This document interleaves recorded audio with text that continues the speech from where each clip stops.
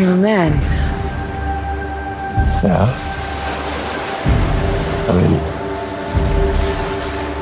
do I not look like one?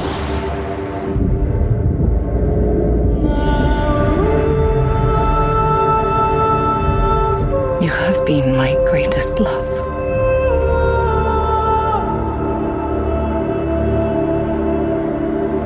Be careful, Diana.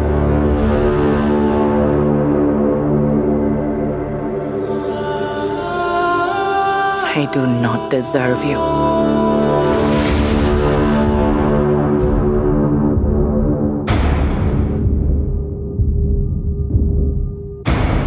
Have you never met a man before? I mean, what about your father? I had no father. I was brought to life by Zeus. Well, that's neat.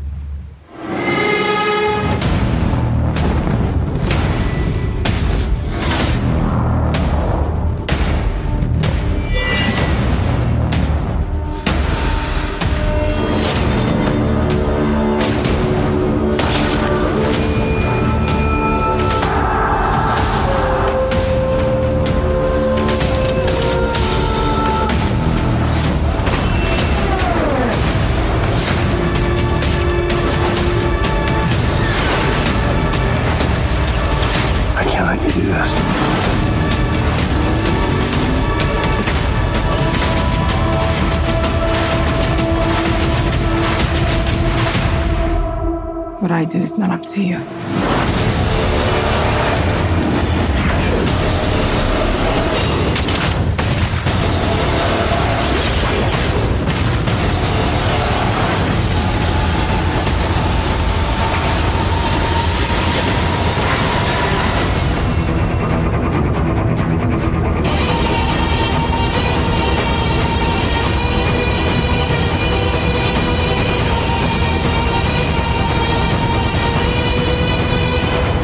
It's Etta Candy. I'm Steve Trevor's secretary. What is a secretary? I go where he tells me to go and I do what he tells me to do. Oh, well, where I'm from, that's called slavery. I really like her. Fantastic. Ladies, after you. I do. I like her.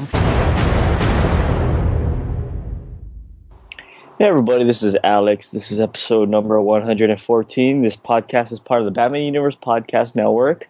So be sure to head on over to the batmanuniverse.net to help support the TBU server cost drive, Tim. Congratulations, Dane. There we go. Smooth as can be. It only took me like 3 tries. Yeah. That's okay.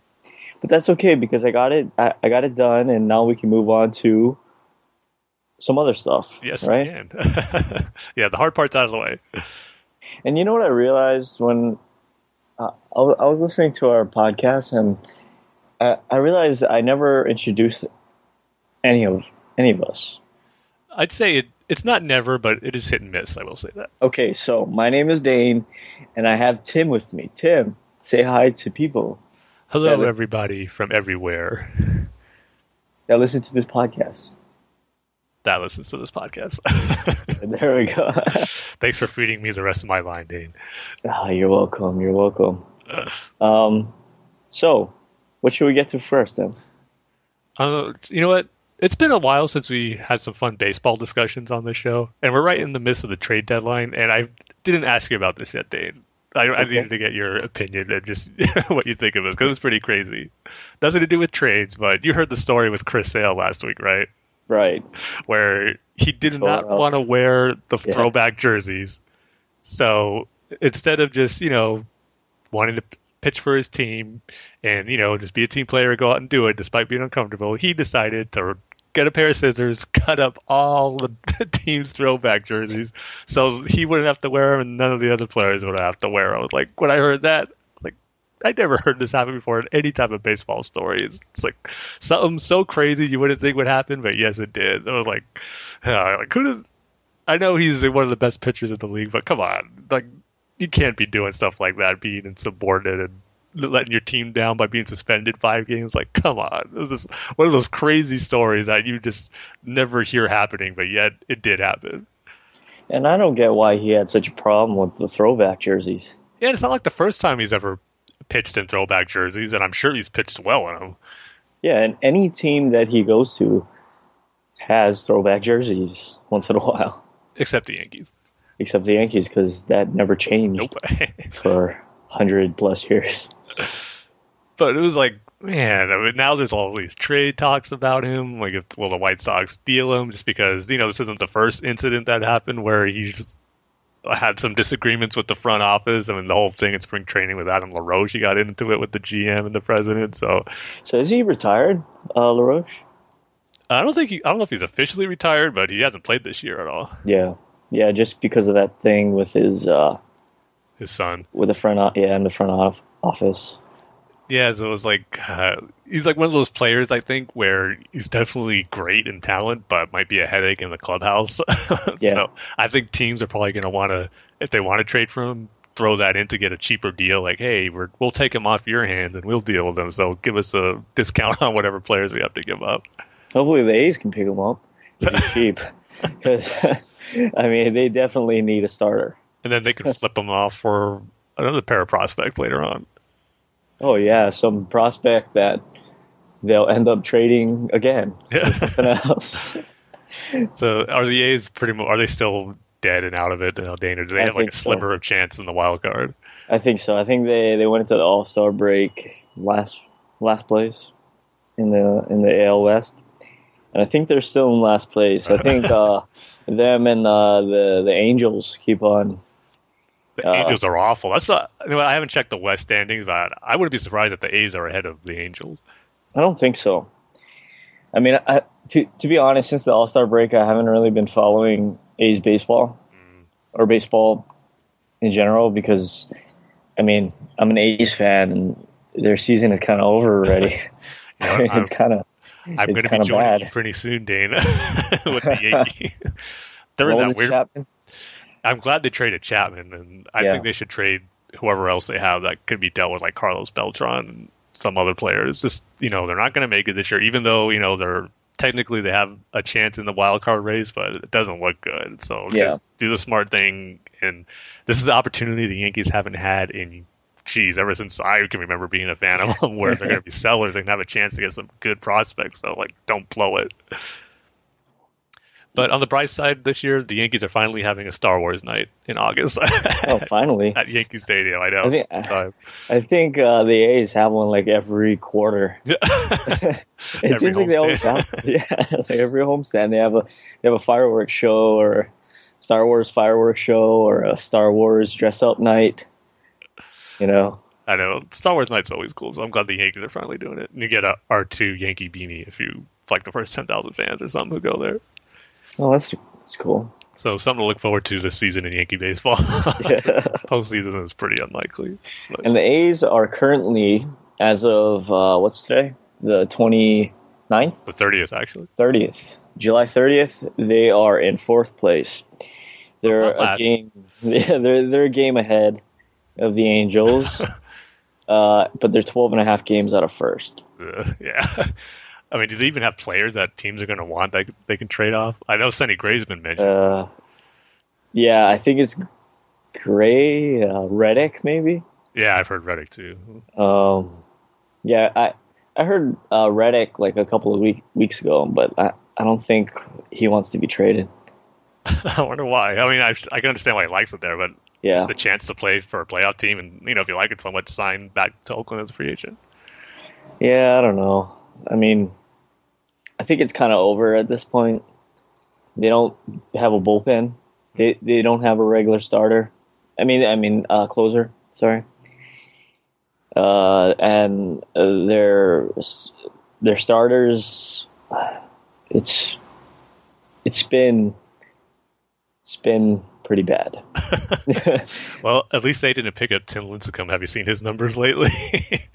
Uh-oh. What happened? He's 2-8, and he's sporting an 8.69 ERA, wow. Something like that. Wow. So it hasn't been a welcome return to baseball for Tim Lincecum. Oh, it's too bad he's on the Angels. I know he's not helping their cause, really. Not really. No, but I don't think they're going to be able to trade him either. I think the AL West is weak this year. Yeah, it really is. Just Texas is really the only good one. Yeah, Texas. Seattle was supposed to be good. They started good, but they haven't sustained it. Houston is 4 games behind. They started out really bad, but now they finally turned it around and making a push. I don't know. I mean, I'm just hoping that come this offseason, this upcoming offseason, that the A's will do something. They'll find like these guys, like how they find these guys that nobody cares about. Mm-hmm. You know, some minor leaguers that are playing in like AA. Yeah. In their 30s. Mix them with a few of their own young players they already have in the system. Just somebody, you know, some players. Something That's all I ask for. I just ask for a game over 500 ending the season. Okay, that's all I ask for. And you never know; they can't surprise you like they did on previous years, where they were expected to be really bad. So, oh yeah, you never know with the A's. I mean, there was the 2 ALDSs, but now it's just. I hope they make something happen this upcoming offseason. Let's wait and see what Billy Beane has up his sleeve. Not Billy Beane anymore. He's not the GM? Oh, that's right. He got promoted. Yeah, he got promoted to baseball operations. Yeah. I'm sure he still has his hands in there, though. Oh, yeah. I'm sure. Yeah, I forgot about that. But anyway, we haven't done a baseball talk in a while, so it's good to catch up on that and have an amusing story to boot to talk about that. Chris Sale thing. So, anyway, I guess we can get on to our minute-by-minute commentary. Yes, we can. I think we're going to have a good minute, too. Yeah, this is minute 64 to 65. So get your HD DVD, get your beta tape, get your VHS, get your projector. Your Laserdisc? Laserdisc. Keep on forgetting about those. How can I forget about those? Those are so... They're like big discs. I know. How can you miss them? So get all your media that's in the past and just cue it up to the 64th minute, and I'm going to give the countdown. So, Tim, are you ready? Let's do it. All right, 3, 2, 1, hit play. And we got a few more seconds of Daggett left. Uh-oh. Doesn't look good for him. It's not smart to yell at Bane like he's doing. No. Even if you think you're in charge, you just look at Bane like you don't talk to him like that. I don't think you should talk to yell at any human that close. Yeah. I love how Bane just slightly looks over to him and says, "Leave us," and then his hands on his right on his shoulder, right by his neck. You just know something bad's going to happen. Uh-oh. I know everyone likes to joke about Bane's voice, and in certain scenes, yeah, it's a little too exaggerated, but in this one, I think this is where it's perfect. It's how, menacing and threatening it sounds. And this is dialogue is really cool here. Like, says, like, "You think this gives you power over me?" Daggett, just a few short seconds, he was yelling, now he's about ready to cry. And snap. All right. That's like the perfect spot to end it on. Yeah. Like right where he snapped it. On his assistant's face. Yeah. So yeah, finally we got it. I realized it's been a while since we saw Bane. Yeah, the last time we saw him was the Catwoman scene. Mm-hmm. So at least we got to see Bane again. Yeah, now it's going to be a little bit before we see him again. No. I think the next part is the actual fight with him and Batman. Oh, good. Oh, well, I think we got a couple more things, right? Yeah. Because I think Talia and Bruce meet up, and he has that monologue with John Blake in the car. Yeah. So we got a while to the Nightfall fight. Not to mention when he meets up Catwoman and they go through the sewers. That should probably take a minute or two. So yeah, still got a long ways to go, but we're inching closer and closer. Inching closer and closer. But Tim, why don't you tell the good people listening at home our featured topic for this episode? With pleasure, because it's a great one. Tons of stuff to talk about, because last weekend was Comic-Con, and boy, the DC stuff did not disappoint, especially on the movie front. So we're going to recap all that stuff and some of the smaller things that got announced that we're excited for. So we're going to work our ways up to, you know, the smaller announcements up to the big ones, which of course are the trailers we got. So to kick it off, I'm going to go with the first thing that got me pumped up, which is another Batman Teenage Mutant Ninja Turtles crossover.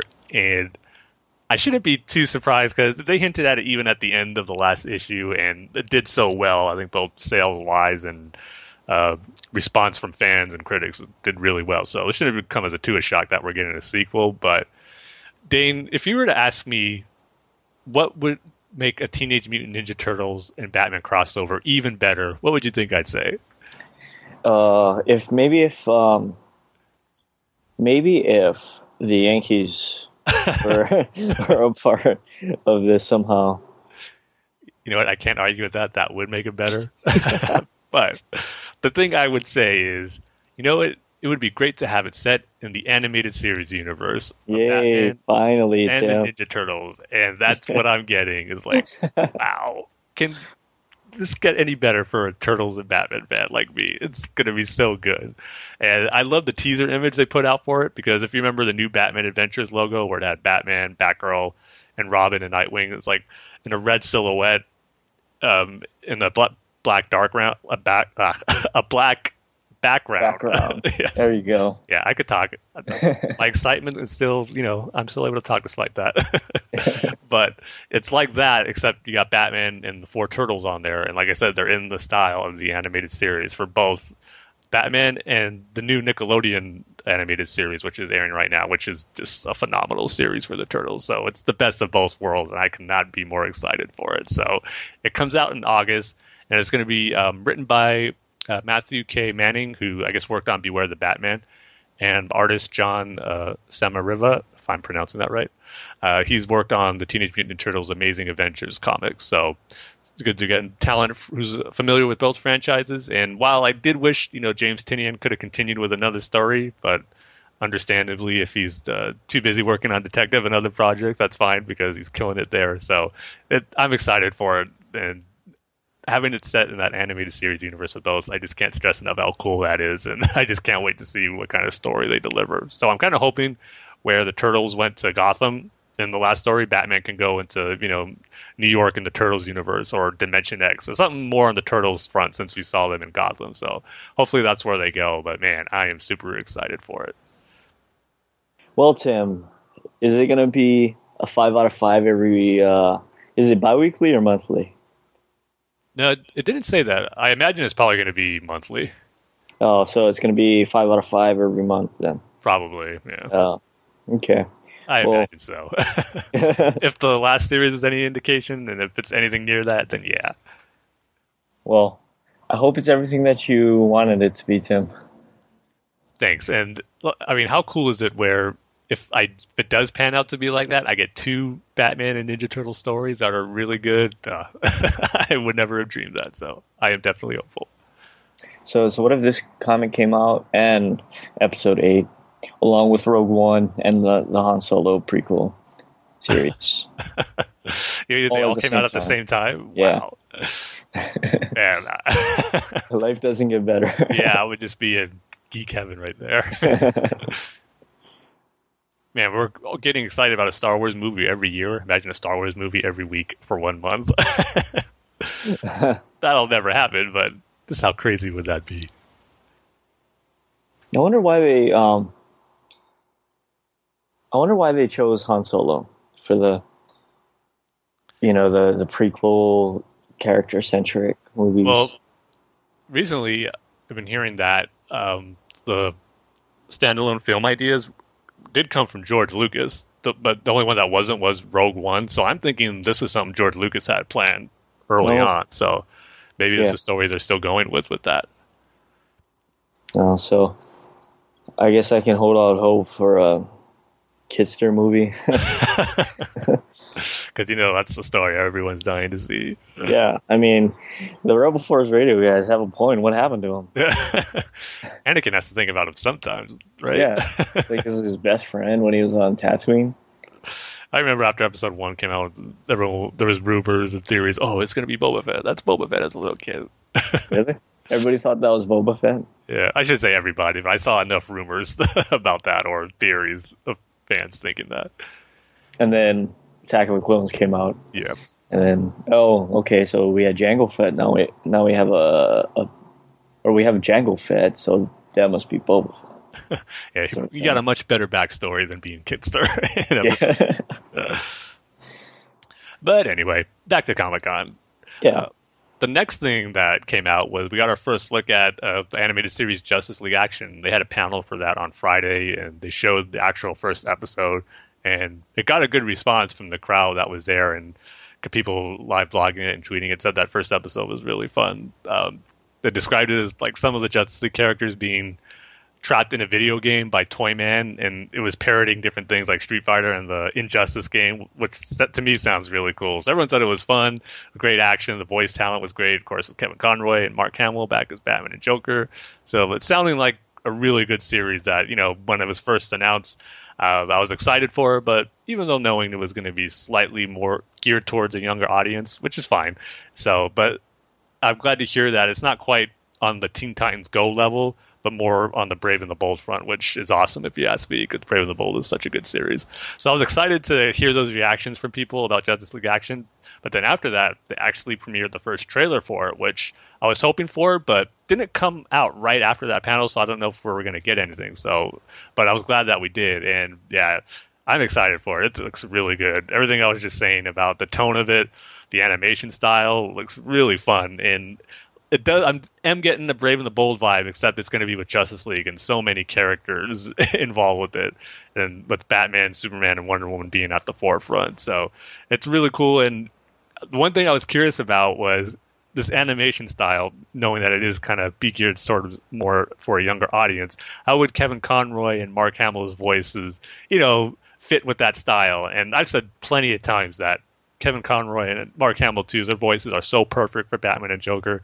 It can be any style or artistic design for those characters, and I think their voices would fit. And it still rings true here. Hearing Kevin Conroy's voice with this Batman sounds really good, and he has a great moment at the end of the trailer where he kicks in I think like an aircraft that Mr. Freeze has. He just kicks through the glass, pushes Mr. Freeze down, and he just gives a little smirk and a smile, says "miss me." And it's like I said, it's more of a fun, playful tone, but yet it works really good. And there's a scene where you get to hear Mark Hamill as the Joker too, and I liked his design. It's reminded me a little bit of the Return of the Joker / Justice League design, but more the exaggerated, or I guess more cartoony, I guess, for lack of a better words, but it still looked good, and Mark Hamill's voice goes perfect with it too. He says it's something more like, "Go Superman," and then he catches himself with "Ooh, did I just say that?" type of thing. So funny stuff like that. And then we got a good look at that first episode I was talking about where they're in a fighting game, and it was kind of mimicking Young Justice, and there's a moment where it looks like Batman was doing a special move where he had a Green Lantern ring, or it might have been a Kryptonite ring, because I believe he hits Superman with that. But just how they're staging this sequence of making it look like a fighting game it looks really neat. So I can't wait for it. We saw stuff with Firestorm, then you saw stuff with Zatanna, Harley was in there.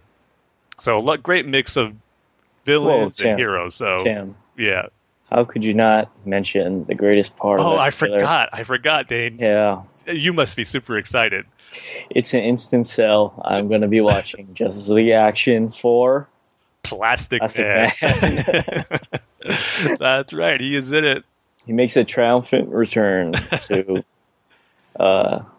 animation. Because we've seen him in a few Brave and the Bold episodes, but this is the first time we're going to see him with other members of the Justice League and DC characters interacting with Plastic Man. So yeah, I imagine that you would have been super excited when you saw that part. Oh yeah, it was an instant sell for me. I'm going to be tuning in every week to see how Plastic Man saves the day over Batman, Superman, Wonder Woman, Green Lantern, and whoever else. Yeah, because it's not going to be Batman, Superman, and Wonder Woman helping Plastic Man and saving him. He's going to be helping them out and getting them out of jams, of course. Oh, yeah, all the time. All the time. Yeah, maybe it should just be called Justice League Plastic, because, he's going to be the main character, obviously. Or Plastic Man featuring Justice League. Yeah, Plastic Man action featuring Batman, Superman, and Wonder Woman characters in real small fonts. So Yeah, all that stuff I'm excited for. I like the look of it. The tone of it seems really good. So, and again, I said this when it was first announced, but it's good that we're getting a DC animated show that is for a younger audience because we have all the DC animated movies, which is geared towards older fans like us. But at the same time, you need that stuff to get younger fans into these characters and into superheroes, comics, and all that stuff through these series that are geared towards them. So it's the best of both worlds, if you ask me, when we have animated shows like this plus the movie. So yeah, I can't wait to see it when it premieres. Yeah, it looks good. And I agree with you. Yep. So that was a good day on Friday where we got the Turtles announcement, Justice League action trailer, and then, you know what, this is where I can't remember if this came Friday or Thursday, but it was still cool when we got it. The second trailer for Injustice 2, where we got to reveal 2 new characters. Well, one new, one just coming back from the first game, which is Wonder Woman, who looks cool, has a new set of finishing move it looks like from the first one, and her costumes, that, you know how everyone's going to have their pieces of armor. Some of them didn't look as great as just a classic costume, so hers, whenever I'm playing as Wonder Woman, I'll probably just stick with her basic costume that she always has, the classic. But the character I'm really excited that got announced in this trailer was Blue Beetle, and he's someone I've been wanting to see in the game since the first one, and because I know he just had these awesome move sets just from reading his comics from the New 52 and seeing him in like Young Justice and Brave and the Bold. I knew he'd be a great character to be in a fighting game, and this trailer proved that. First of all, he looks awesome. I love his suit, the design of it, and then the different armor that he has for it. Now, he's someone where it's going to be tough to see which armor looks the coolest to play as, because that second one he has on looks awesome too. So he's pretty much living up to what I expected a Blue Beetle character in a fighting game to be. His moves look awesome with his beams and just the different way his suit expands to attack you. And like I said, the design of it just looks really cool. So, and of course the graphics look amazing on this current gen system. So I'm excited that Blue Beetle's finally in it, and just another character I'm going to have to, hopefully he's not a hard one to master and could be someone I could get familiar with and good as pretty early on, because he's someone I know I'm going to want to use a lot. After Batman, of course, but he's definitely a character I can't wait to try as. Do you have the joystick and the buttons, like the old arcade? No, I never preferred those, actually. Cabinets, yeah. I always did better with a controller. Oh. My all-time favorite console controller is the Super Nintendo one. I just fit in my hand so perfectly. I love the shoulder buttons, and every time I played Street Fighter on that, I was like melted in my hands, and I was part of the game where everything flowed so smoothly. I have yet to capture that feel of being so comfortable with a controller in a fighting game anyway as that Super Nintendo one, especially for that D-pad. I love the D-pad on the Super Nintendo. You see, my favorite controller, and it kind of hasn't changed a lot, is the PS1 controller. I really like that one. That is a good one, yeah. Yeah. I also love how Sony has never changed it pretty much. I mean, they added the DualShock sticks, but that's about it. Yeah, the DualShock. Did they change anything else? I guess the pause buttons and the PS4 has the share button. Yeah, the shoulder buttons might have been adjusted a little bit too. Yeah. But the basic design of it and how you grip it always stayed the same, which I think has been cool, because Nintendo always changes theirs, and Microsoft always changes theirs. Yeah. Microsoft, I think, launched with the worst controller ever. You remember that big fat black one? Yeah, the Xbox, not the Xbox One, the original Xbox. Yeah. So that name is still stupid. I'm sorry to call this current gen system an Xbox One. Yeah, it's too bulky, right? Yep. Yeah. I remember when I first saw it, this cannot be comfortable for any type of game. Or even, it kind of has the design of, it kind of reminds me of the N64 controller. You know how that one was kind of awkward, where you kind of held the right one and the middle one, and then to get to the, what's that called, Tim? The T, the directional. The D-pad. Yeah, the D-pad. Yeah, okay. But you had to move your hand from the middle one to the left one. Yeah, but the 64 controller I think was a little smaller. Yeah, I agree. It was kind of awkward when you first tried to play it, but Xbox One or the first Xbox was just way too big, especially if someone had small hands. Yeah. So thankfully they redesigned that not too long, maybe like a year or two after it came out. They got a new controller, which was a lot better. Yeah, and did you see the Xbox One has like that Elite controller or whatever it's called? Yeah, I haven't tried it yet, but it's one of those things where why can't you just put that out with the system when it first launched? Like, come on. Isn't it like $120 or something? I don't know if it's that much, but it is pretty expensive. I mean, you might not be far off. What is it supposed to be better at? You know what? I really don't remember. I know that they made some improvements. I don't know if it's with the D-pad or just the response time or certain things, but I just know kind of when I saw that price tag, I knew I probably wasn't going to be getting it, so I didn't look too much into it. Probably because I don't want to know what I'm missing. Yeah. So I'm getting by just fine with the one I got with it. So I haven't found a need to look into or find out what makes the Elite one so much better because I haven't had any problems with it. And what's that touch pad or that pad in the middle of the PlayStation 4 controller? Yeah. What is that for? Just a touchpad. I mean, whoever developers want to use it in their games. I mean, certain games, I'm sure it requires you to do certain things with it, but just another option, I guess, for developers to use. Oh. But yeah, nothing really major, I think, has been used with that either, but it's there. Yeah, I guess. Yeah, we'll see if they use it for Injustice. To do a move, you just swipe your hand on that. Yeah, I was about to say, like, you would have to, like, do some swiping move or... Yeah, would it be a bad thing to, like, throw Batman's Batarang, just swipe it real quick on that touchpad and they fly out? Oh, yeah, that's right. Then you can just go crazy and just, like, slide it real fast and you do nothing but Batarangs. Yeah. But, and by the way, before we get to the trailers... Oh, okay. Yeah, I rewatched Batman v Superman. Oh, it's like the third time now since you got it on or downloaded it. Like the second time, and I kind of skipped around. Sure. And I think the problem with that movie is Lex Luthor. He's part of it, but for me, you know what? It's funny. Every time I see the movie, I don't mind Lex Luthor more and more. Like, I accept him more and more the more I watch it. Where this is this version, and yeah, it's not the one I like, but I don't know, there's something about it where he's growing on me, I should say. Because for me, it's the other way around, where it gets worse. Yeah, it's kind of like Jesse Eisenberg is trying to be Heath Ledger's Joker. You know, the pop culture references, the pop culture psychology, you know, stuff like that. I think he's trying to be like Heath Ledger's Joker, and it's not coming off right, you know? Yeah, well, it's definitely nowhere near that level of performance, that's for sure. But yeah, I don't know.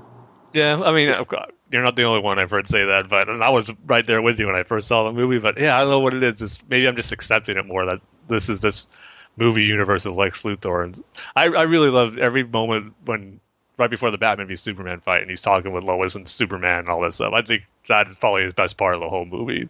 See, yeah, I don't like that because I think he's overacting in those scenes. I don't know.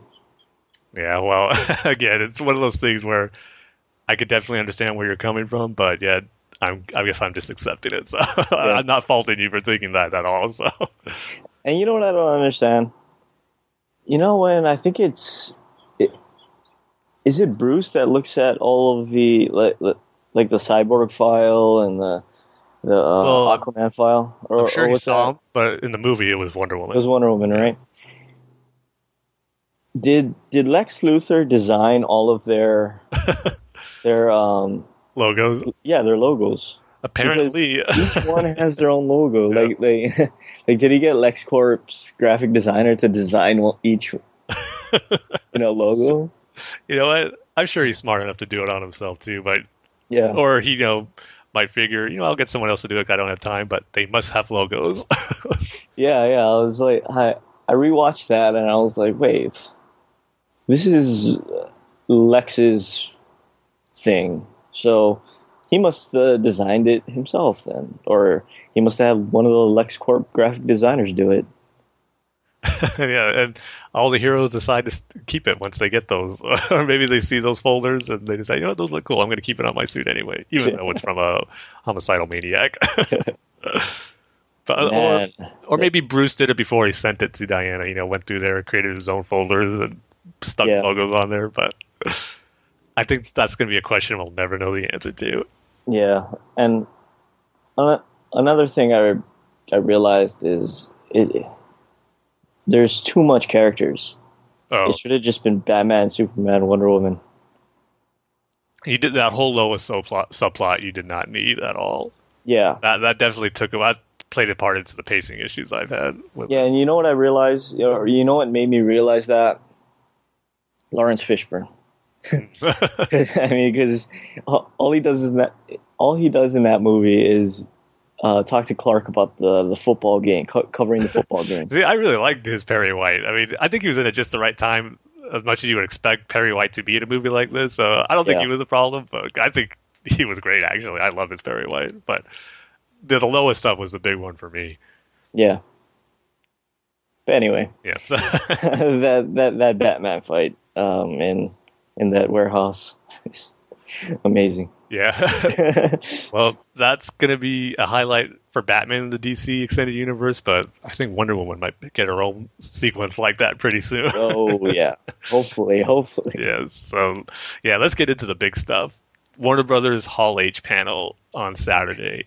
And it started Saturday morning, like 11:30, something like that. So I don't know if you were up right away, Dick, because I know it's way earlier for you in Hawaii. But I made sure I was, didn't go anywhere at that time. I was home, ready to see everyone's tweets and hopefully see trailers released after, what happened last year. I mean, they released Batman v Superman's trailer last year, but then the whole Suicide Squad fiasco. And thankfully, they released everything, which is awesome for us fans who aren't able to go there. So definitely glad that they did that. But yeah, and to be fair, they for the Justice League trailer, didn't they have like a card in front of it?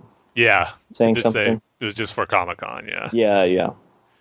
And I was not expecting that to be released because it didn't come out, I think, as quick as the Wonder Woman did after they showed it there. It took maybe a few more minutes, but when we got it, I was definitely glad we did. So, yeah, it was cool stuff. So I was surprised too. They kicked off their whole panel with the DC movies because you would figure that's their big thing. They want to save that for last, but they started it right away, which was cool. And they brought out all the directors first for Suicide Squad, Justice League, Wonder Woman, Aquaman, Flash, and then I think it's the 10th time now that it's officially confirmed, but Ben Affleck will be the director of the Batman movie. So he brought him out, and I think how they had it, which is kind of cool. They brought them all out in order when the movies are coming out. So you had Ben Affleck right after James Wan, who's directing Aquaman, which is 2018. So that makes us think maybe the Batman movie will be 2019. So maybe we won't have to wait about 3 more years for it, which isn't too bad when you think about it, knowing that we're getting Justice League. So that's. I mean, of course, Ben Affleck had those comments saying, we're not going to set any date until the script is exactly right. So, but I'm sure they have a target date they're shooting for, and I think that's going to be 2019. But that was cool. They brought all the directors out, and then they had the panels for each movie. And the first one up was Wonder Woman, and we got the trailer. And boy, was this trailer, I'm just going to use the pun, wonderful. It was so good.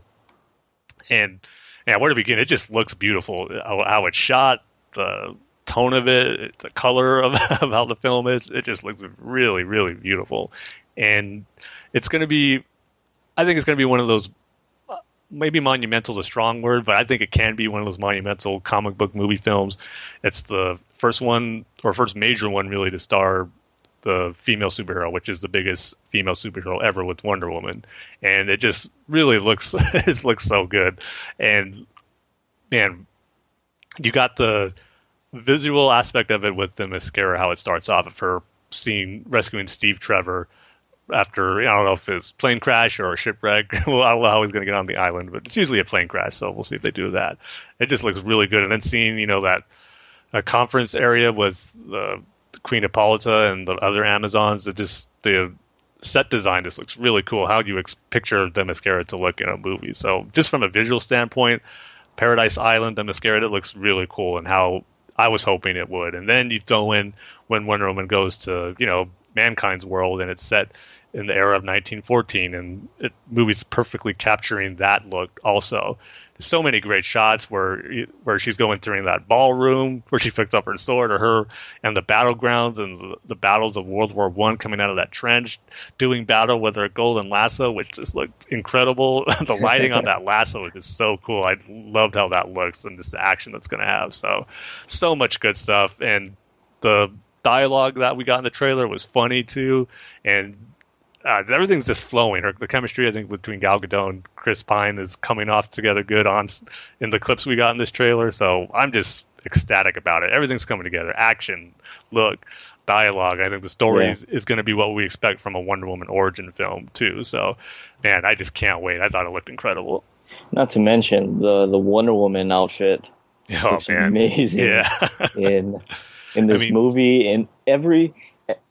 I think I texted this to you, Tim, but every time I see new images from the Wonder Woman movie or whatever, it just keeps on looking better and better and better. Yeah. I think specifically for this Wonder Woman movie, it's because it's a lighter movie. The cinematography is lighter. And it just looks great. It looks awesome. I know you and me were geeking out earlier that week when those Entertainment Weekly pictures came out. It's like how awesome her suit looks, and then when we finally saw it in motion in this trailer, it just looks even better. I mean, the shots where she's in battle, even that moment where it's like slow mo of her walking or coming out of the trench, ready to fight those soldiers. It just looked really cool. And there's that awesome shot where bullets are flying over her. She has with her shield just blocking everything. It's really awesome. Like something just straight out of the comics. Like you see that, and there's Wonder Woman right there. It just looks straight out from the comics. Yeah, exactly. Like that picture I sent you from the Entertainment Weekly article, where it's the side view and she's holding up the shield. I mean, how is that picture not Wonder Woman? I know, really. Like every single artist that's ever drawn her. From the beginning to now, that's like she looks exactly like that. Gal Gadot looks exactly like that. Yeah, so good. Yeah. Another awesome part of the trailer too, which I wasn't expecting the movie to do, but I think it's going to be an awesome sequence where it looks like there's a big battle that's going to take place on Themyscira against soldiers and the Amazons, which look awesome. There's that great shot where you see an Amazon just jump real high in slow-mo with her bow and arrow and about to shoot a soldier. It's like really awesome. Then you get some other cool shots there. And I would say probably my favorite shot, it's just because I just like the coloring and how it's all, being played out and choreographed, is that moment with her golden lasso using that. It just looks so cool. That was a moment where it just really struck me like, man, this Wonder Woman movie is going to be awesome. The lasso, just seeing it glow like that. When we saw a little bit of a Batman v Superman, but like you mentioned, in this, brighter color scheme for the movie and tone of it, it just looked even better. And just seeing how she's using it to fight actual, human soldiers and not a big monster, and how she's using it, to take them out efficiently and quickly, it just looked really good.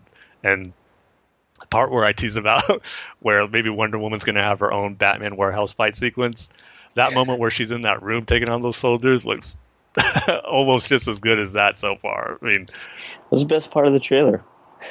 For me, anyway. Yeah, I definitely could see why. But if I had one little nitpick, I would say I'm not a huge fan of a lot of slow-mo action stuff. I mean, it works fine for movies like The Matrix, but I don't like seeing it too much in comic book movies or even Star Wars and stuff like that. So I think it's cool when you had it with the Amazon jumping, about to fire the arrow, but there was that one shot where Wonder Woman's about to do that roundhouse kick, and it's in slow motion. I mean, it's fine. It's not going to ruin anything for me, but I just don't hope they don't overuse slow motion too much, because I want to see Wonder Woman in fast-paced action fights and fight sequences throughout the movie, and not necessarily a lot of slow-mo stuff, because I like it when we see the speed and the agility of these characters and how they can fight. So that's my one little nitpick. But again, it doesn't ruin how awesome this trailer is overall. Just so good. Yeah, and going back to Themyscira, I hope we get more scenes in Themyscira. Because in Man of Steel, I think, you know how the movie begins where Clark is born, and there's that whole hearing thing. I mean that whole battle on Krypton. Yeah, and everything looks amazing and big, and then we go to and then they send Clark off to Earth, and then it's kind of, you get the feeling where it's kind of like, I kind of want to go back to Krypton. I kind of want more scenes in Krypton. Yeah. So I hope we go back to Themyscira, and it looks like we are, because I don't think they're gonna have that big battle scene or whatever in the beginning of the movie before Diana goes off to I guess our world. Our world. Yeah, I'm right there with you. I think there's a good chance we're going to see Themyscira throughout the movie, and a good reason is because it doesn't blow up in the beginning like Krypton does. Yeah. So, yeah, I agree. I think that action sequence on Paradise Island is going to be the final one. I mean, I'm just speculating here, but if I had to guess, we're probably going to get that action sequence of her in the trench. That might be like a middle action set piece, and then the big one comes at the end on Themyscira. Because it seems like a big way to cap off a movie where maybe it gets invaded by human soldiers, and that was something they wanted to try to avoid and did not want to see happen throughout. And they probably warned Diana of that, but then it comes to fruition at the end. They have to do battle with them. But another cool piece too was just not even just the trailer, but just how the movie is shaping up to be with him, is Steve Trevor. I really like how Chris Pine is playing Steve Trevor here. He has some good one-liners. That was a good one where she says, "I was brought to life by Zeus," and he's just laying there in that boat. It's like, that's nice. And then at the end too, well, first off, I loved how the trailer, like, we're getting all these action shots. You get Steve Trevor firing a gun. You see Wonder Woman taking out soldiers, and then there's that great moment where, like, it fades to black, and then the Wonder Woman theme from Batman v Superman, which I'm a big fan of, plays, and then you see the awesome Wonder Woman logo, and I think that music just goes perfect with that logo and to end the trailer. It's really cool. But then I liked how they ended it on kind of a funny note where Steve Trevor secretary introduces herself and Diana doesn't know what a secretary is. She's like, "Oh, I run his errands, do what he says," and she's like, "Oh, well, where I come from, that's slavery." She's like, "Oh, I like her," and Steve Trevor's like, "Okay, let's go. Come on, ladies, move on." So it's a well put together trailer that had all the cool action beats you want from a comic book movie, and then for diehard Wonder Woman fans who've been waiting for a movie, I mean, I don't think you can ask for anything better so far as what we're seeing. It just looks like everything at least I was hoping for. And then you have some levity to it too. So it's just all coming together for, I think, a nice package as far as selling it in a trailer. So I'm willing to say it's my second most anticipated movie of next year, because I still got to give it to episode 8 on that. But when it comes to comic book movies and everything else, I just can't wait for Wonder Woman. I think it's going to be something special. And I hope it changes the mind of all those people that didn't like the Wonder Woman outfit. Mm-hmm. Remember when the first images were released of it? Yeah. I hope this kind of, changes their mind and they're able to say, Gal Gadot is Wonder Woman. I think she already did turn a lot of the naysayers in Batman v Superman, because regardless of people who liked it or didn't, I really haven't heard anyone say they didn't like Wonder Woman or Gal Gadot as Wonder Woman in that movie. So I'm sure there are still some naysayers out there, but I think once we see her in a full movie, I think she's going to silence all of them. She was one of the best parts of Batman v Superman. So. Definitely, yeah. I mean, it left everyone wanting to see more of her, so we're definitely going to get it. So, I can't wait. And how's that dress she was wearing with it looked like a sword or something? Yeah. the back piece was a sword or something? That was pretty cool. Yeah, it was. I'm curious what that event is, and, no one saw it or saw her enter with that. Or maybe she comes in right away and takes it out, so I don't know. But, it did look cool.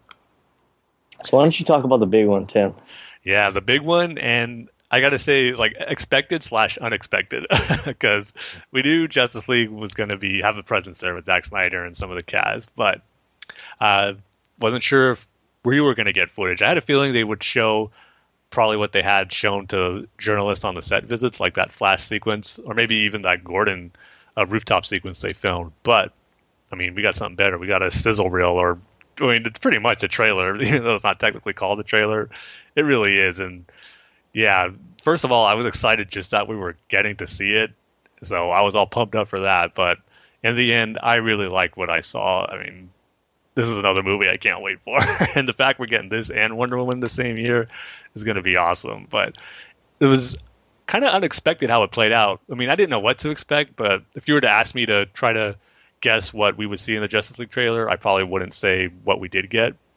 Because it's basically showing Bruce Wayne recruiting everybody, mainly Flash and Aquaman. And it starts off with him telling the story about, how Aquaman helps this village and he brings them food. And he's trying to, flesh out Arthur Curry, who, if I were to guess, Bruce knows he's here all along, even before he turns around and looks at him. So there's that. And then you get like little montages of Barry Allen and Cyborg. You get a sequence of what we heard from the set reports about, looks like it's going to be the opening prologue, where it almost looked like some Vikings of some sort burying a mother box. So I was glad that they showed some of that, because everything that we heard in the set reports I thought sounded really cool, and we got a lot of that stuff shown in this teaser, except for that Gordon rooftop sequence. So that was the only thing I thought maybe we'd get, but didn't. But the highlight of the trailer for me is the one that we talked about on the set visit reports, where Bruce confronts Barry Allen and tries to recruit him. I mean, I love what I read on that, and hearing everyone's reaction is how good it was. It definitely lived up to that. I mean, Ezra Miller's looking like he's going to be a great Flash, and I'm glad he got a haircut too, because it would have been kind of weird seeing the Barry Allen look like the way he did throughout the whole Justice League movie in the Batman v Superman footage we got with the beard and long hair. So he definitely looks better with that haircut. But I just love the exchange they had, and the moment where Bruce throws that Batarang and you see Barry Allen and the Speed Force come into effect right there with the lightning, and he just slowly watches it goes by, picks it up, and then Bruce is all, oh, so you're fast. And I just love how Barry Allen is so eager to join the team, and that catches Bruce off guard. He was like, oh, stop it right there, I'm in. And Bruce is like, huh, really?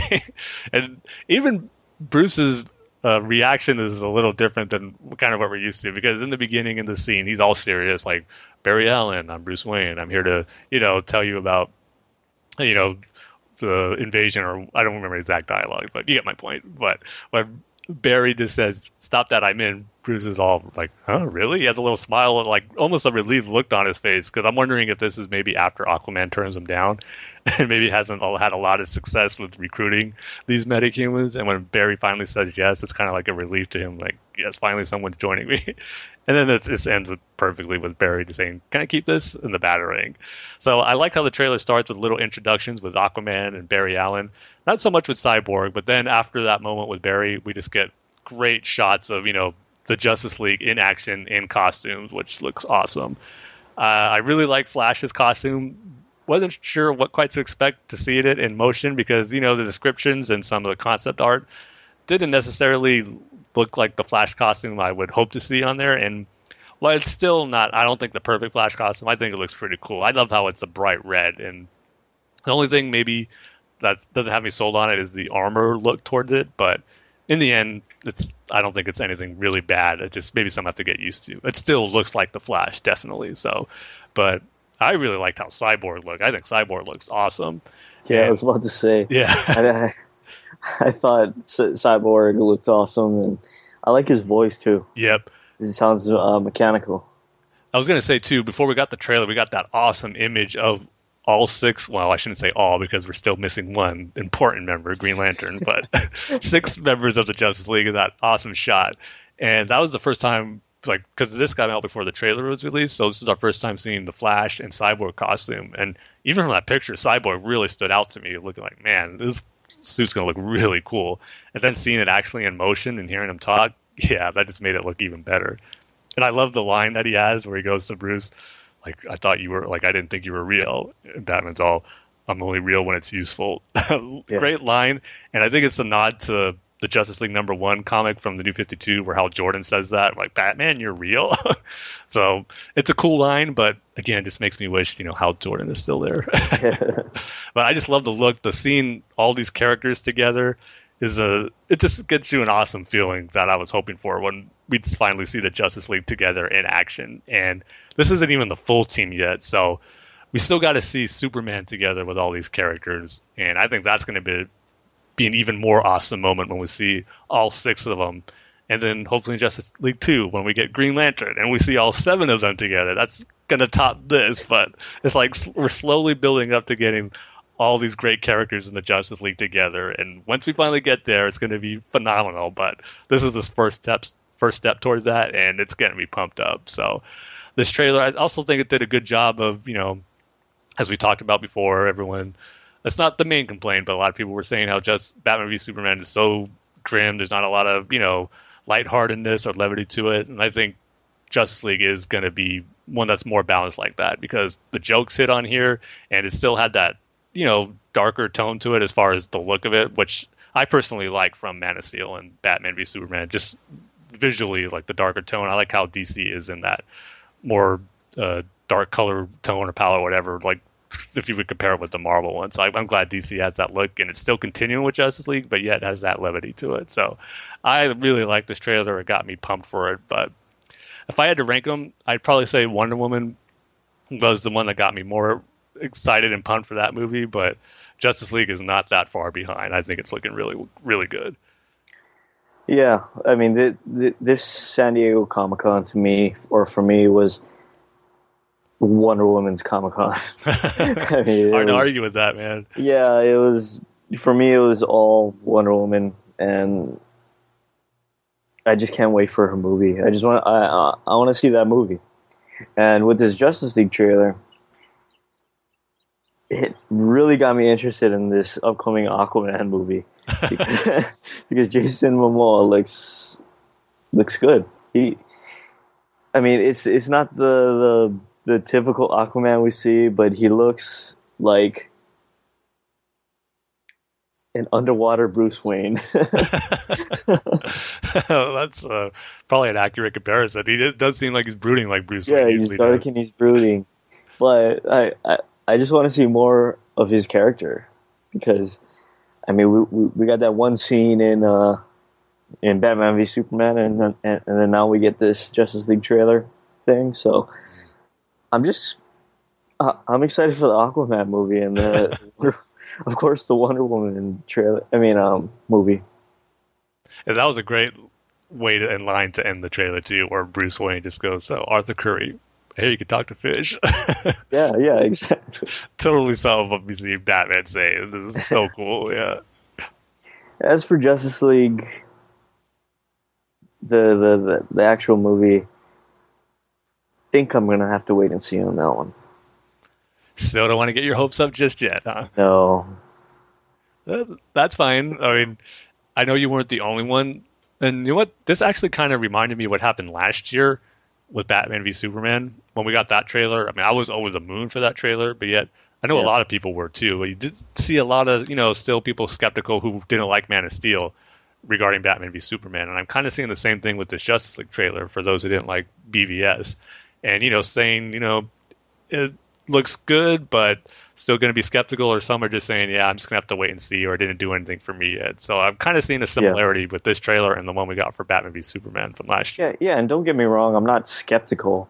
I'm just going to have to wait for Tim's review, other people's review to see if I want to see this, You'll definitely get a good idea what the consensus is before it comes out. Yeah. Knowing if it's another Batman v Superman scenario or not. But well, I mean, it was the same thing with Killing Joke, the animated movie. I knew something was up, but I just didn't know what it was. Mm-hmm. But we'll get to that later. Yes, so, we will. The other thing I wanted to ask you too about not just the trailer, but that image of Batman's new suit. What do you think of it? Do you see a big difference with it? Because definitely it's the gray color of it's a little darker. Yeah. I've heard reports about, or people talking about how the cowl's a little different. But I got to be honest, when I saw the trailer in this image, besides the color of the suit looking darker, I didn't notice too much difference with it. And I kind of saw a few people on Twitter saying how they ruined a good... I shouldn't say ruined, but the first one in Batman v Superman was so perfect, they shouldn't have left it. And I can agree that was perfect, and if they didn't change anything in it, I wouldn't mind. But at the same time, I really like this one, too. It's not a total departure from it, just a little darker and, at least in my opinion of it. So I like it, but not quite as good as the BVS one. Yeah, I like both. I like the. That's the perfect answer. I should have just said I like both. Yeah, I like both of them. The BVS one, it looked worn, really worn. Like, I mean, Batman had been doing his Batman thing for a while. You know, when we see him in that movie, and it looked all cut up, and you know, it was the Millennium Falcon of Batman outfits, right? It wasn't the most prettiest thing, but you could tell where it counts. You just got it where it counts. Exactly. Oh, that's awesome. So with this one, it looks nicer. It looks more. How do I put it? It looks sleek. It looks more sleek than the gray and the black. Yeah, it is still gray, just like a real dark gray. Yeah, it's a darker gray. Yeah.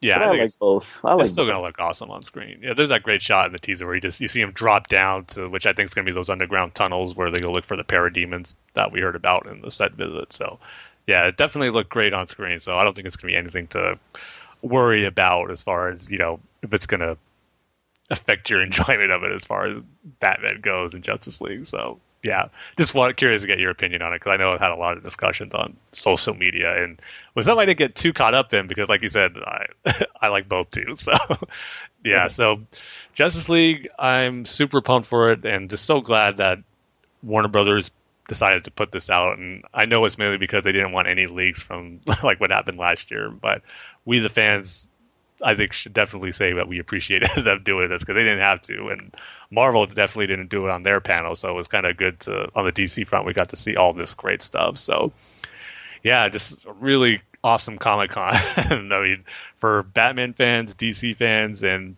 for fans of just comic books in general, I mean, if you're like me who loves Marvel movies and the DC movies coming up, it's like you couldn't ask for a day that was better than this last Saturday, where you got all this stuff. And even though I wasn't there, I was still pumped for all of it, but can't imagine for those who were there to get to see all this amazing footage from DC and Marvel. It just had to be a comic book fan's dream come true to be sitting in Hall H that day to see all this great stuff. So, yeah, I mean, it's becoming a cliche now where almost every year we say this, but it's no better time to be a fan of all this stuff. It really is getting better and better with all these movies coming out. So, and hopefully they all deliver, and I'm sure there's going to be some misses along the way, but I just think we're in for some great stuff down the line, and these trailers definitely got me pumped.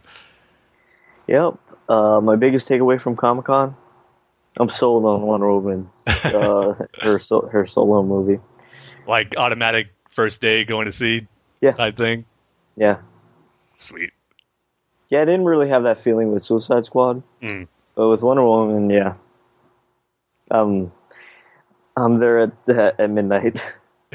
Even though there's 7 o'clock showings now. Yeah, I'll be there at 7, or hopefully 6, because I've been noticing a lot of 6 o'clock showings, at least where I'm at for some movies. So I wonder why. I know. Well, earlier the better for me. So. Yeah, right. But yeah, I guess that's going to do it for our Comic-Con recap. So again, just tons of great stuff. It was great last weekend. Just sitting at home, following social media, seeing everyone's reactions, and then seeing the trailers is so much fun. I love it this time of year when we get all that stuff. Definitely. So I guess with that, we can move on to another big piece of news, I guess, is the Killing Joke animated movie review. Yep, this is a big thing I was looking forward to all year, and I was so excited that we got to see it on the big screen at a movie theater. I think it was so great that Warner Brothers did this, and hopefully they'll do it again, because it did pretty darn well. I think it made $3.5 million on that one night, on its first night. Yeah. So it did really good.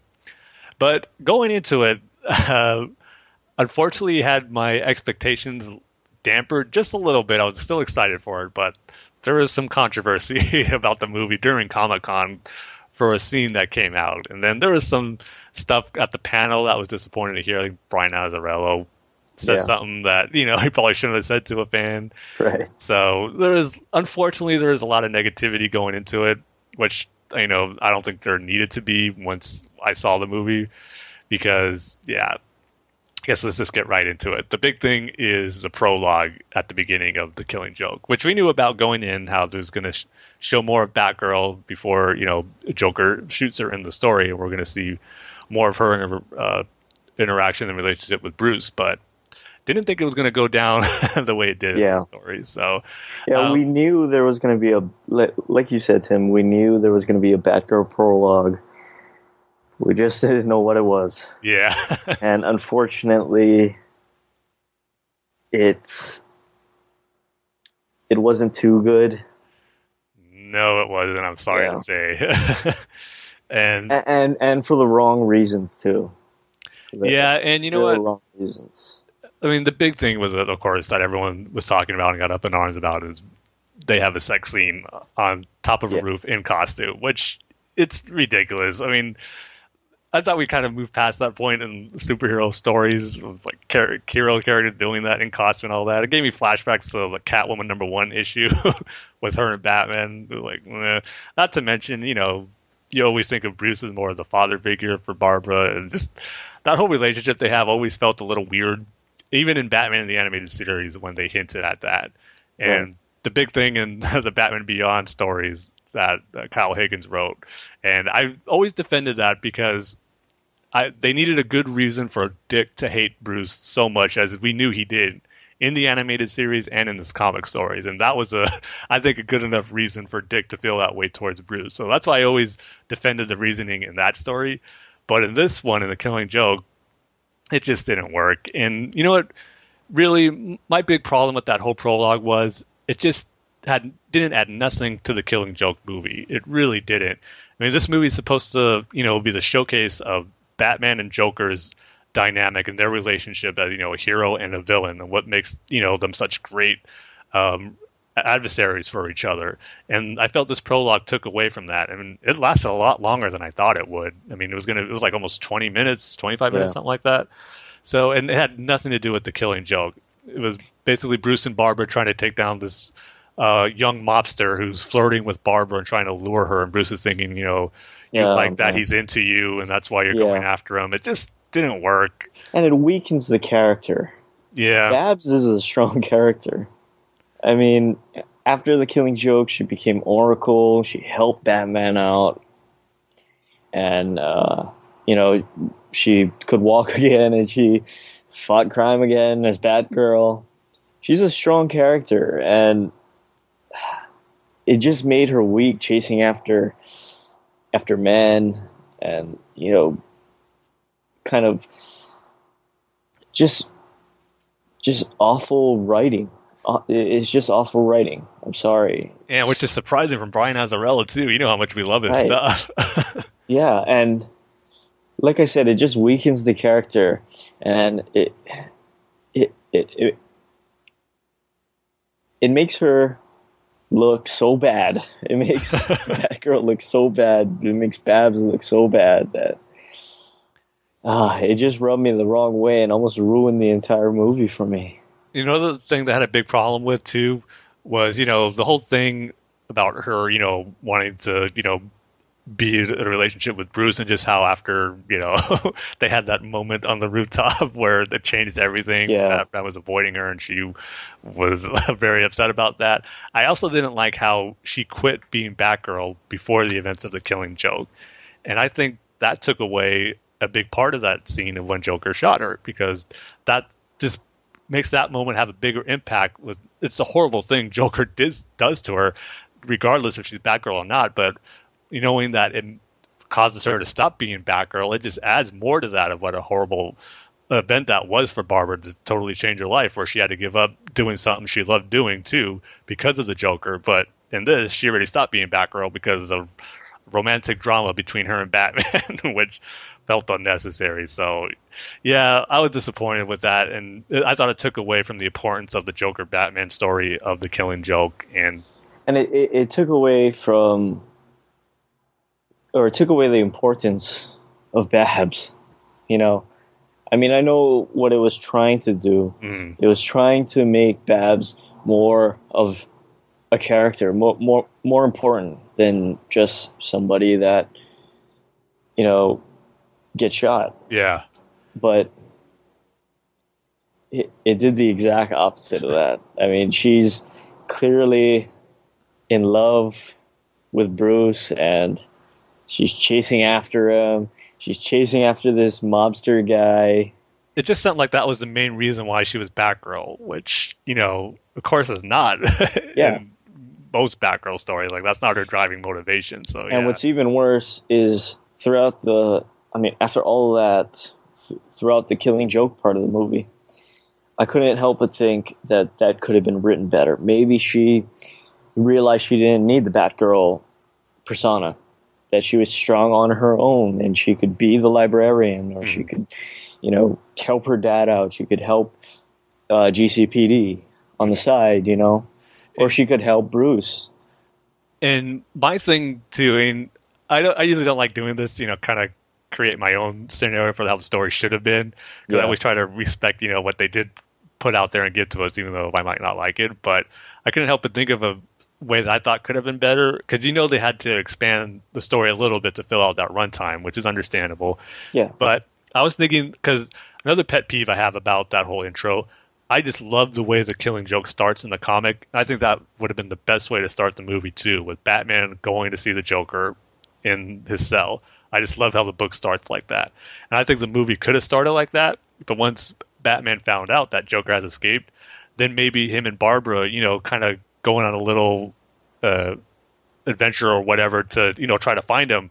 And that's where we get a little more to the story, and maybe not have the romantic aspect of it, but maybe have, Batman try not to have her too much into it because how dangerous the Joker is, just to have that in there and not include this other story with this mob that has nothing to do with the Joker at all and doesn't come back to play in the story at any point during the rest of the movie. So to have it tied in with the Joker more, I felt it should have started at the beginning with Joker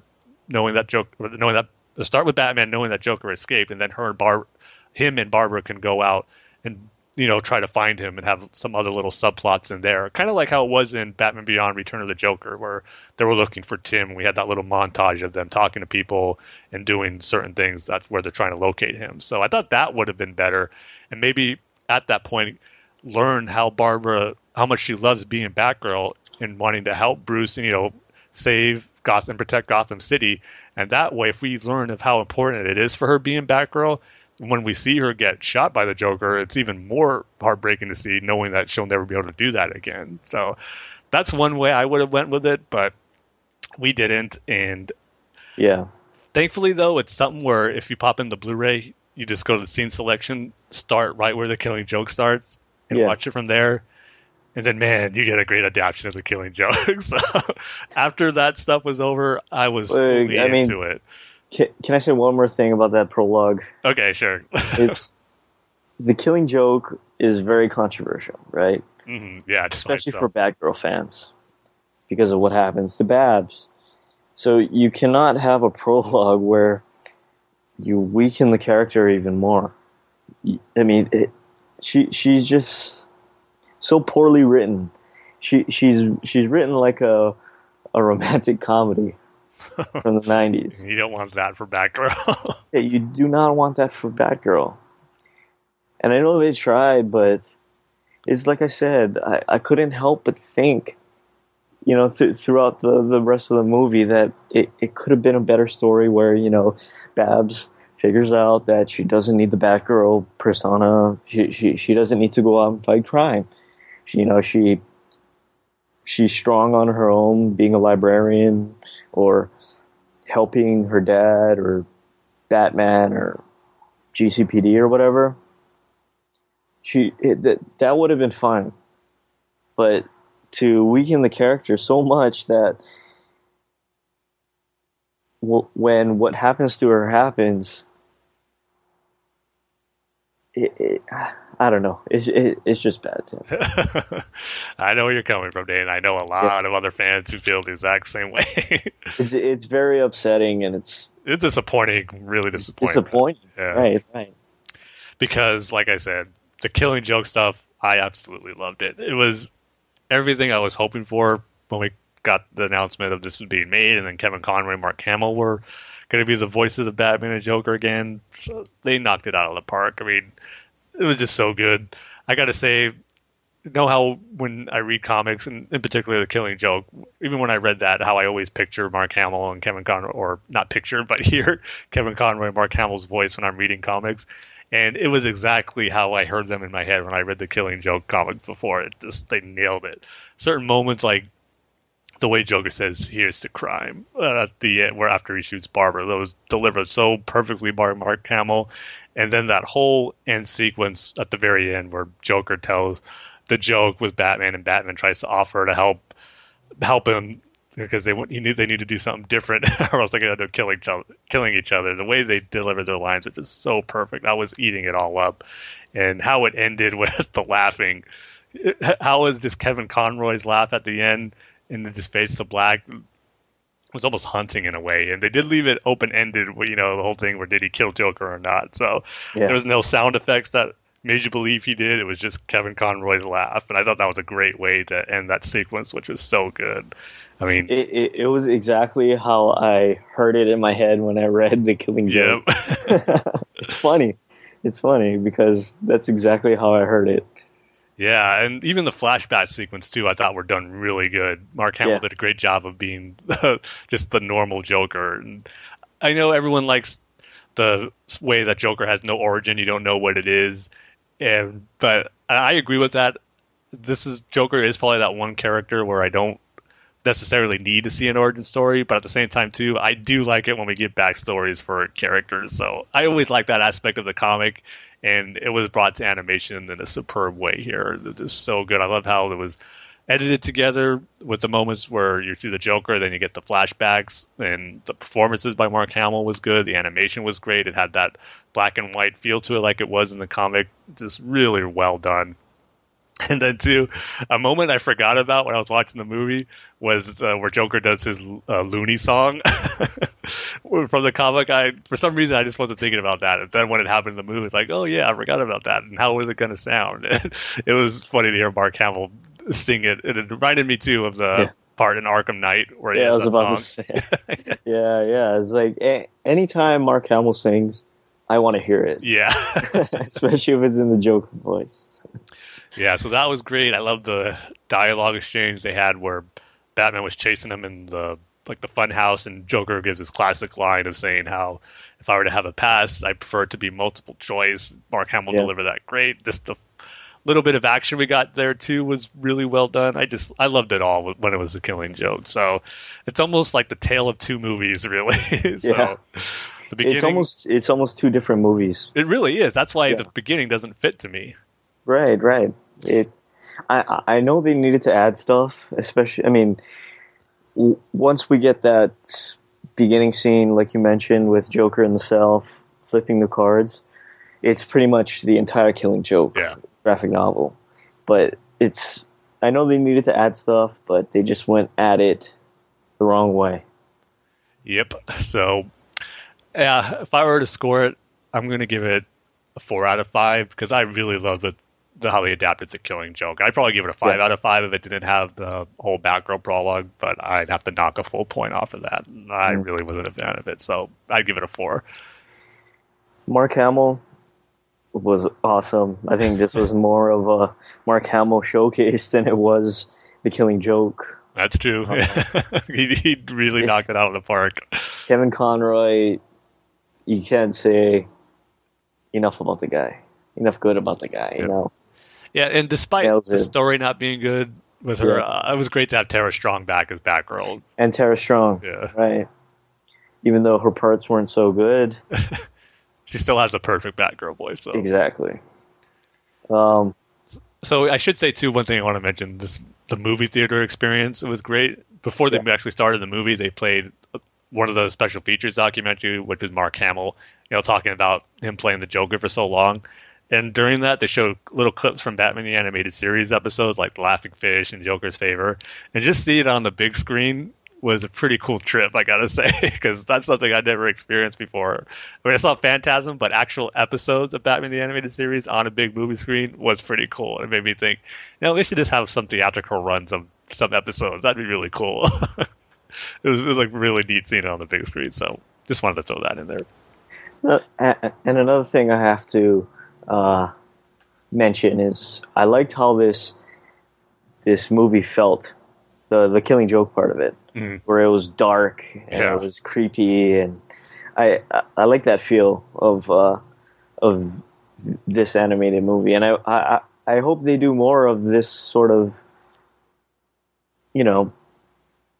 theme, and I also like how pretty much nothing has changed. They don't approach the They didn't approach this movie differently from an animated series episode. It's weird how it looks almost exactly the same as an animated series episode. It's like they didn't even change it up, which is a good thing. But like you said, it was the prologue. It was. They should have just made The Killing Joke into a shorter movie. Or even do something like the Year One movie was, where it had just Year One and then had that Catwoman short attached to it. Yeah. They should have just done that so the Batgirl thing doesn't, take away from the actual Killing Joke movie.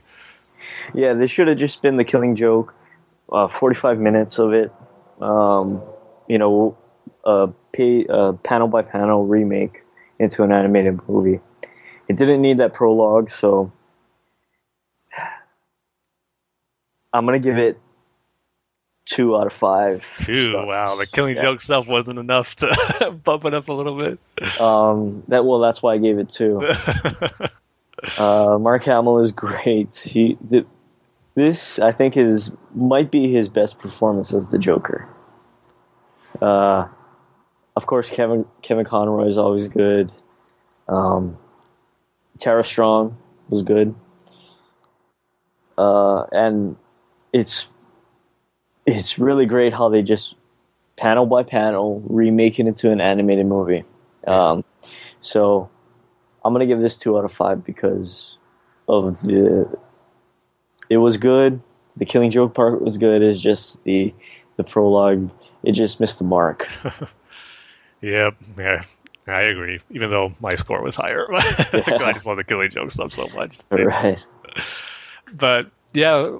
Also, after that, they showed the movie in the panel at Comic-Con. They announced what we're going to get next year as far as DC animated movie goes. And we're going to get Justice League Dark, which I know a lot of people are excited for, but really, that's one I really don't care about. I've never been into, the supernatural and mystical side of DC stuff. So that one I'm not super excited for, but I am glad we're getting the Teen Titans Judas Contract movie, finally, because I remember this is one of the original 3 announced back in 2007 when they first revealed we're getting animated movies based on DC stuff. It was Superman Doomsday, Justice League New Frontier, and then Teen Titans The Judas Contract.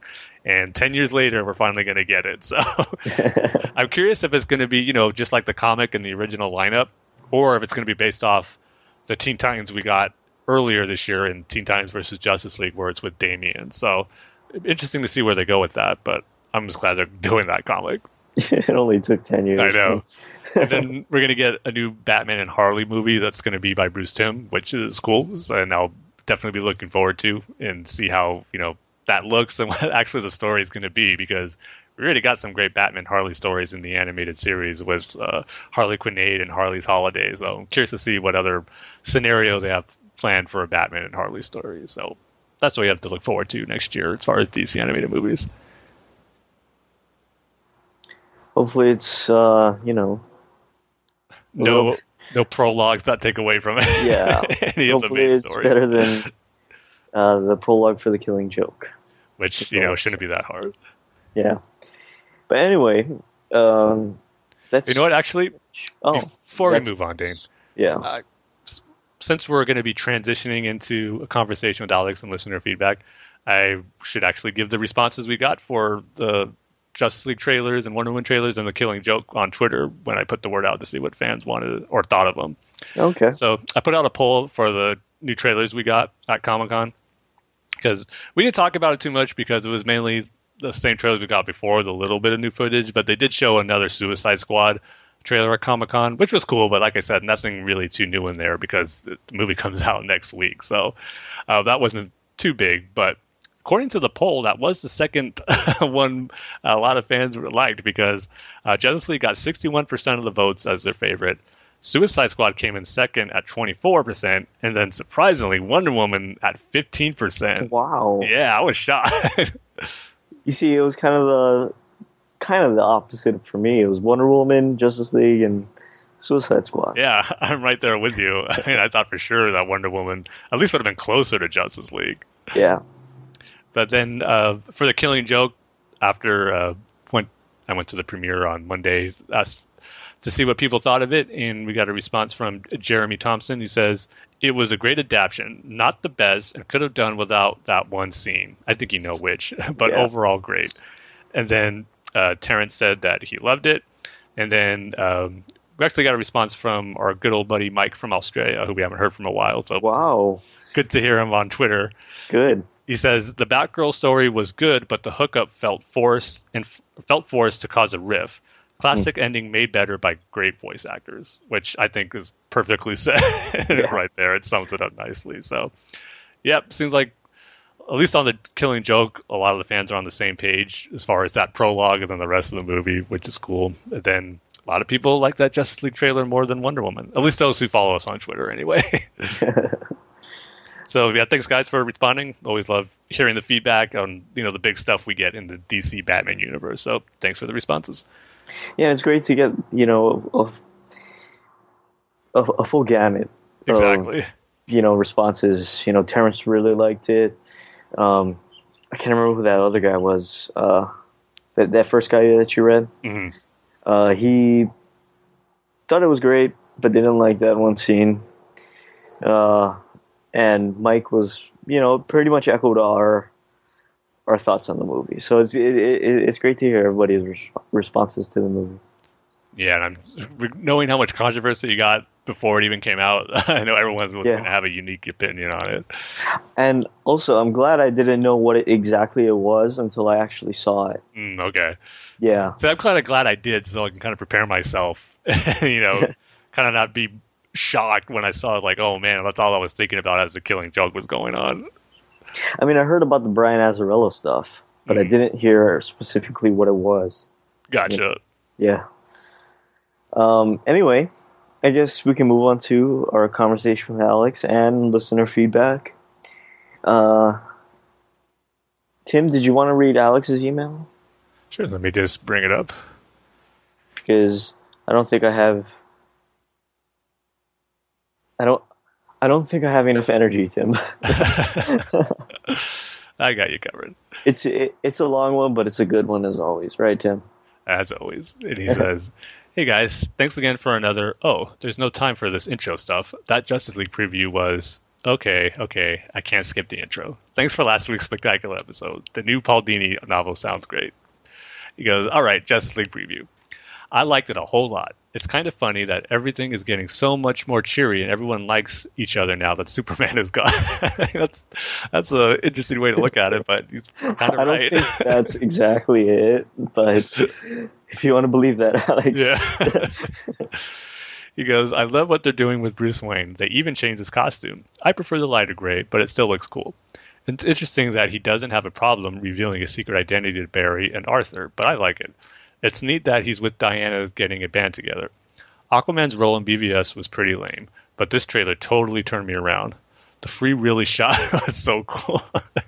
I could picture a whale jumping over her right there. We might see something like that if we get that shark panel from Justice League, the comic that we got in New 52. Yeah, I read. I'm excited for an Aquaman solo movie. I also like how they're Peter Parkering the Flash. The second favorite Cher gag was a little too neurotic for me, but I enjoyed the rest of what we saw. No mustache. It was cool to see how comic accurate they got Cyborg, but man, is he shiny. I think Cyborg is a great character, so I was happy to see him. I wiped BVS from my head, and I'm pumped for this movie. Hopefully the rock music was just in the trailer, because I don't want that cheese in Justice League like BVS. That's another thing we forgot to mention in the trailer. They played Icky Thump from the White Stripes, which was, kind of a odd choice if you were to tell me that that's what they're going to play for the first Justice League trailer. But I thought it worked, and I don't think we have to worry about hearing that in the actual movie. So far, the first two movies, well, Man of Steel had some, actual songs from bands in there, but I think for the most part, it's going to be the score we get from, I think, Junkie XL, who's confirmed to do it. So, yeah, Hans Zimmer isn't going to be doing it anymore. Right? Yeah, which is disappointing. Yeah.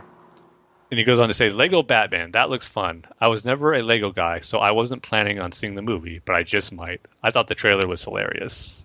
And I got to be honest here, I have yet to see the Lego Batman trailer. Hope it doesn't make me a bad Batman fan, but so much other stuff going on, I just haven't had a chance to look at it. But it looks really, really funny. That's what I keep hearing. I got to check that out. See, I feel bad now.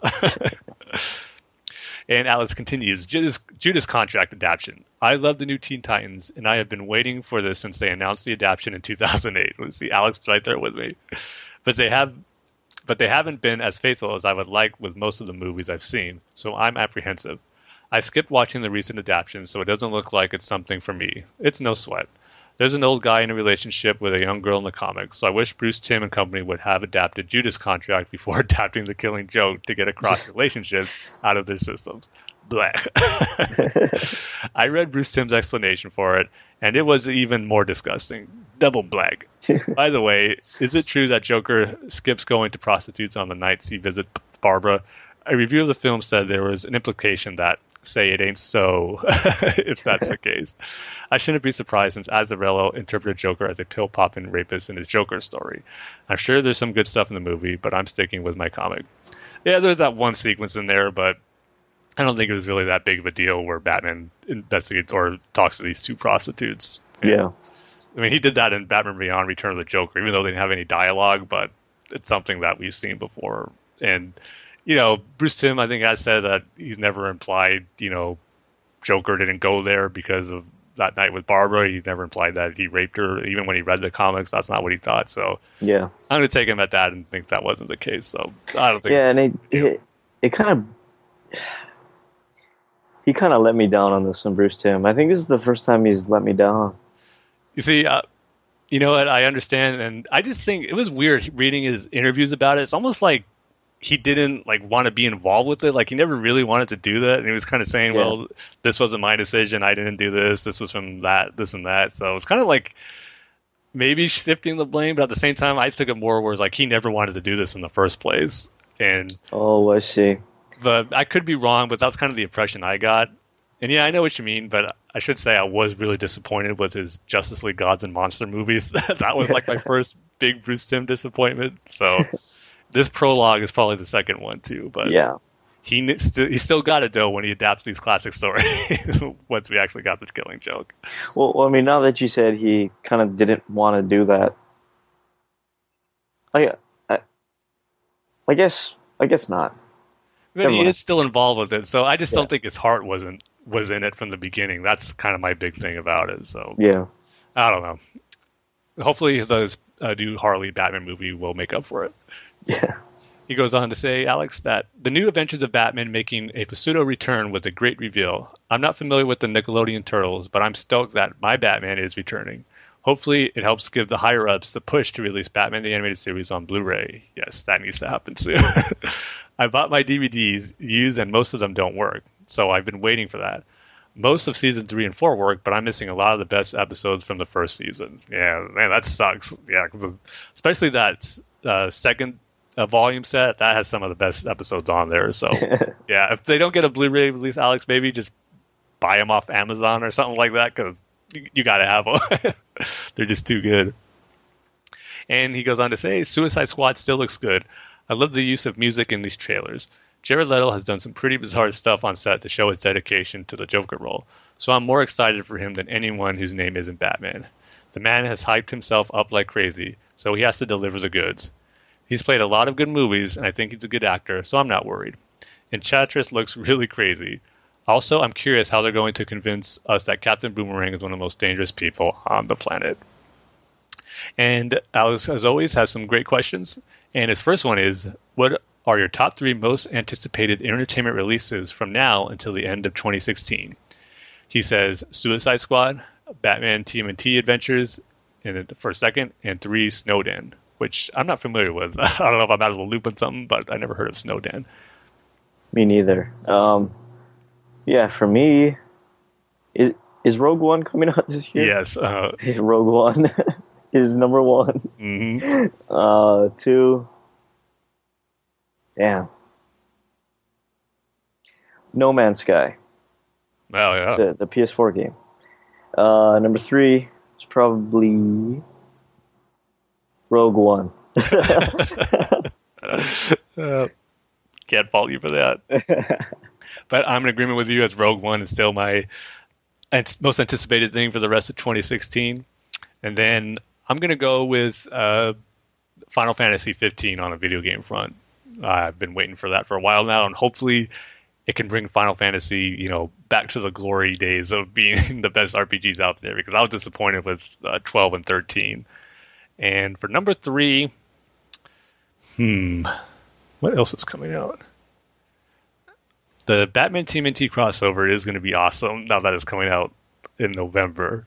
So, yeah, I'd put that as number 3. I would say the remaining season of the Nickelodeon TMNT series, because that's been gone for a while, and I can't wait for that to come back. But the Batman TMNT crossover is going to be awesome, especially in the animated series. So, yeah, I'll put that as number 3. And he goes, as of right now, what are your top 3 most anticipated entertainment releases of 2017?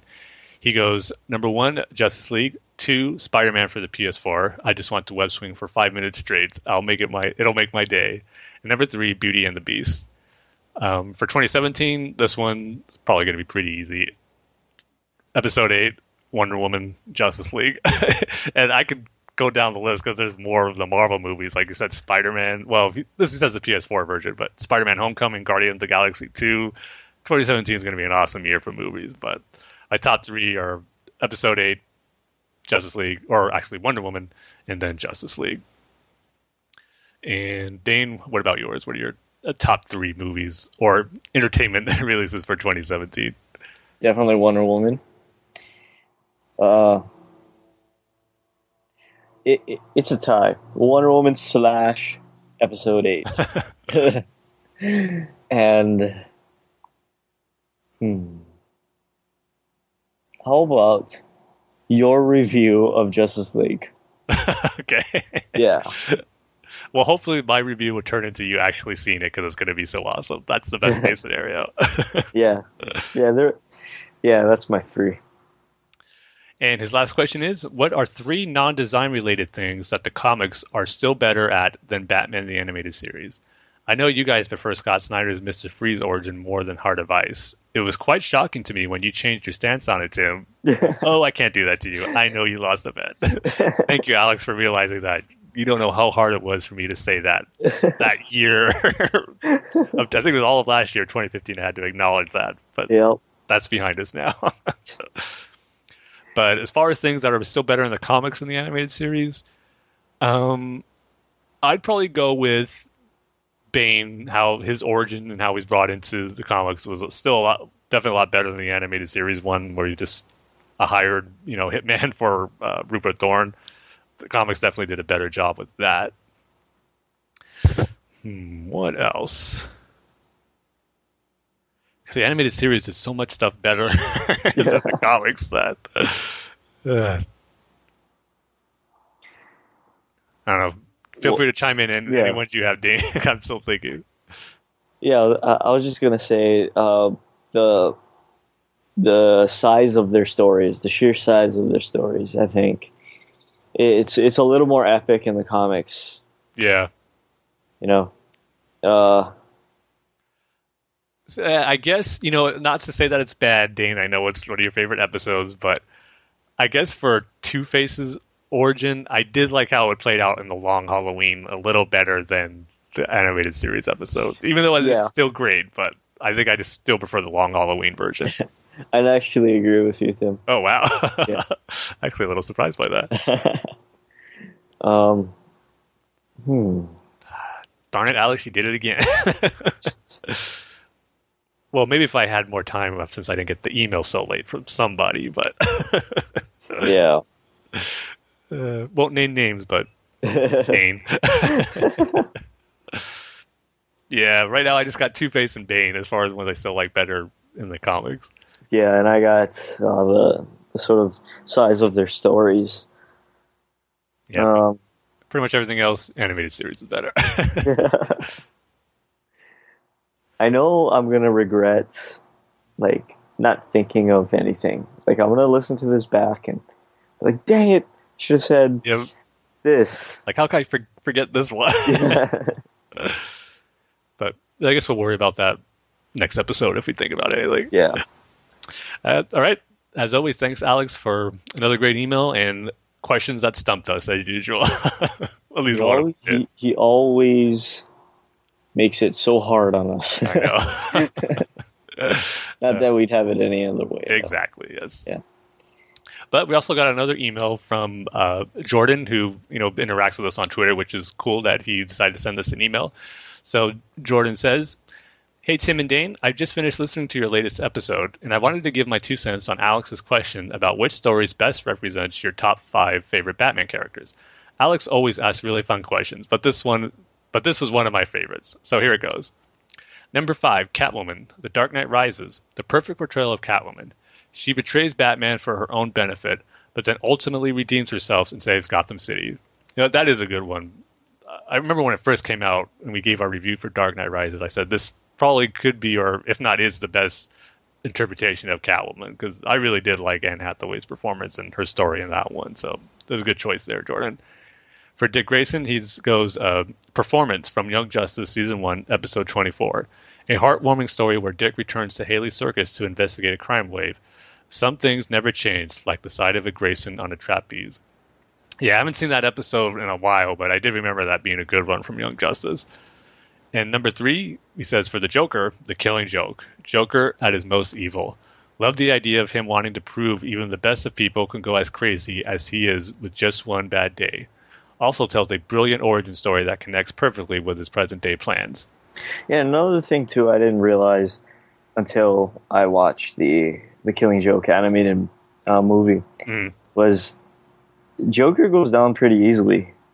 It's kind of like he wanted to be caught in the end. Yeah, I don't think he didn't really care about being caught as long as he proved his point that Gordon goes crazy after all he did. Yeah, but he didn't prove his point. And then, Batman and him have the fight, and he just pretty much... Yeah, he just gives up after that. Yeah. Yeah, which, it all turns into a great finale with those two characters. Like I said, I just love the dialogue they have at that end. And just hearing Hamill and Conroy's voice, so good. He goes for number 2, Batgirl, or he goes for Barbara Gordon. He goes, Batgirl Year One, a great Batgirl origin story, really showcases Barbara's personality well, details her first encounters with Batman and Robin, and her finally gaining their trust. A lot of fun action. That's a story I still got to read. I know I've heard so much good stuff about Batgirl Year One. But I just haven't had a chance to read it yet. I've got to put that on my bucket list. Yep. And for number 1, Batman, he goes, I got to go with Mask of the Phantasm 2, Tim. A story that both takes place in present day and acts as an origin story as well. The way I often like to describe it is that Andrea was Bruce's last opportunity to not be Batman. The door to Bruce having a happy life without Batman was still ajar until Andrea left him and spiraled down the wrong path, at which point it closed forever. It's a heart-wrenching story, and it gets to the core of who Bruce is as a person. Couldn't agree more, Jordan. That's exactly why it's my favorite interpretation of Batman. The animated series version, but then if you're really going to narrow it down to what story, it's Mask of the Phantasm. So, like I said, I don't know why when we talk about the best Batman movies, this one is kind of forgotten. I know. Unless a question or a discussion specifically says live action Batman movies, Phantasm must be brought up. Yeah. No question. And then he concludes by saying, keep up the great work on the podcast. Eager to hear what you guys think of Batman number 3. I think it's my favorite so far. Gives us more insight into who Gotham and Gotham Girl are, and man, does Hugo Strange look frightening in this. I don't think the new heroes are going to have a happy ending, by the way. Also, I'm going to see the Killing Joke movie in just 2 days. Definitely want to hear your thoughts on that soon, too. And a question for you guys. How would you rank your top 5 animated Batsuits in Batmobiles? So for this one, I had to give it some thought, since I had plenty of time to. I did come up with 5 for each. So my top 5 animated Batsuits, it'd go number 5, Brave and the Bold. Great, golden arrow look of the blue cowl and cape, and with the gray and the yellow oval symbol on the chest. Just a classic design that was brought into animation really well, I thought. The number 4, I'd go with And from the Gotham Knight animated movie, the Deadshot short, I love the way Batman looks in there. His costume is perfect. And if someone said just the words Batman anime, the way he looks in that short is exactly how I picture it. So I loved how that translated. Then number 3, Batman Beyond costume. I mean, that's the classic suit in its own right, really. It's almost, no, I shouldn't say it's as iconic as the regular bat suit, but in its own way, in the Batman Beyond story, it is iconic. And then 2, the suit Batman had in Justice League. It was a great way of having the nice blend of the original animated series look of the black and blue, but yet I love how his ears were a lot bigger in Justice League, so I love that design. But number 1 would be how he looked in the new Batman Adventures. I just love the black cape and cowl with the gray suit and with just a simple black Batman symbol on the chest of this costume. Just a simple look, but I loved it, and that one's always going to be my favorite for animation.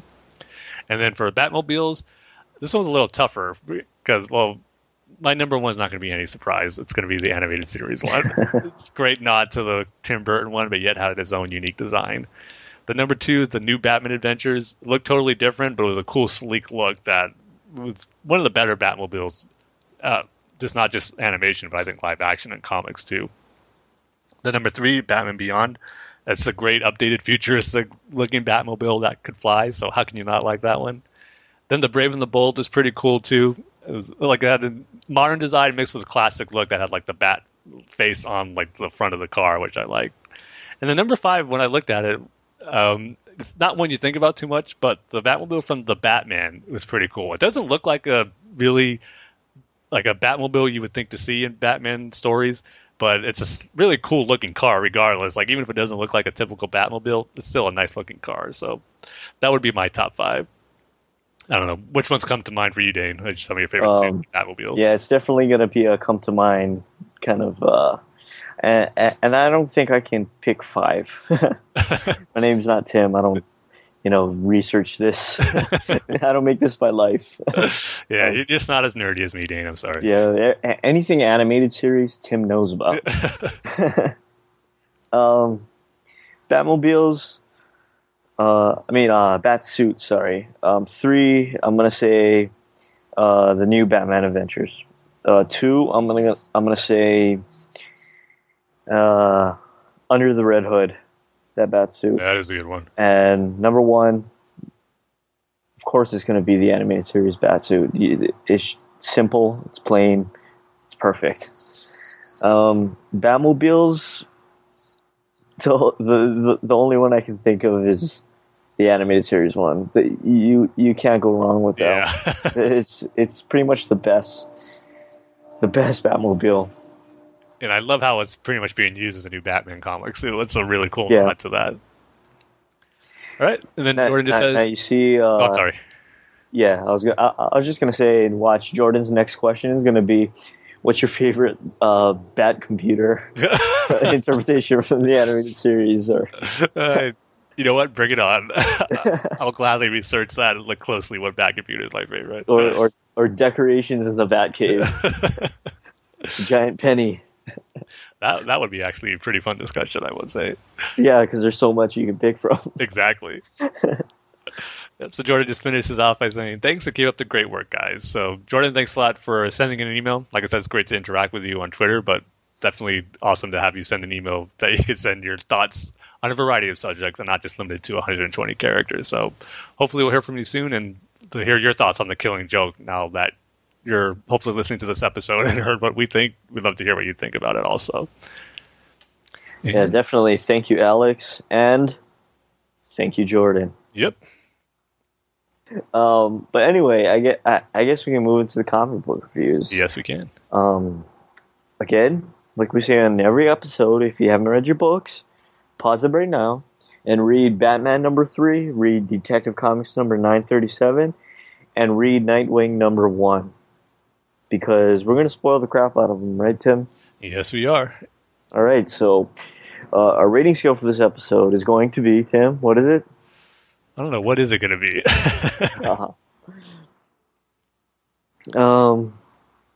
How about... Yeah, if we can go back all the way to the beginning for what we first talked about, like jerseys Chris Sale cut up because they were uncomfortable. Yeah. Okay. That'll be it. So, all right, Tim, just start us off on Batman number 3 then. Batman number 3, I'm definitely happy to say this is the best issue yet from this new run on Batman by Tom King. I really like this issue, I have to say. It was mainly an origin for Gotham and Gotham Girl. I like how it started off because it reminded me a little bit of Batman 89, where you see this couple, they're walking, it's on Park Row, the same place where Bruce lost his parents. This couple and their son, they're walking down the alley from a movie theater, and they get held up by a guy with a gun. And I kind of knew it wasn't going to be Bruce because the kid was a lot older. His parents, didn't quite look like Thomas and Martha Wayne, and even the gunman, he was just this guy in like a white beater shirt. He did not look like Joe Chill. So I kind of knew it wasn't going to be Bruce, but I didn't know Batman was going to come in and save him, which was awesome. And I loved the monologue that was going on here. This was being told by the guy who's Gotham, the hero. His dad is like monologuing, saying how, when you live in Gotham, it's something that just living there, it changes you. It's not something that you like, but you turn into it and you become it.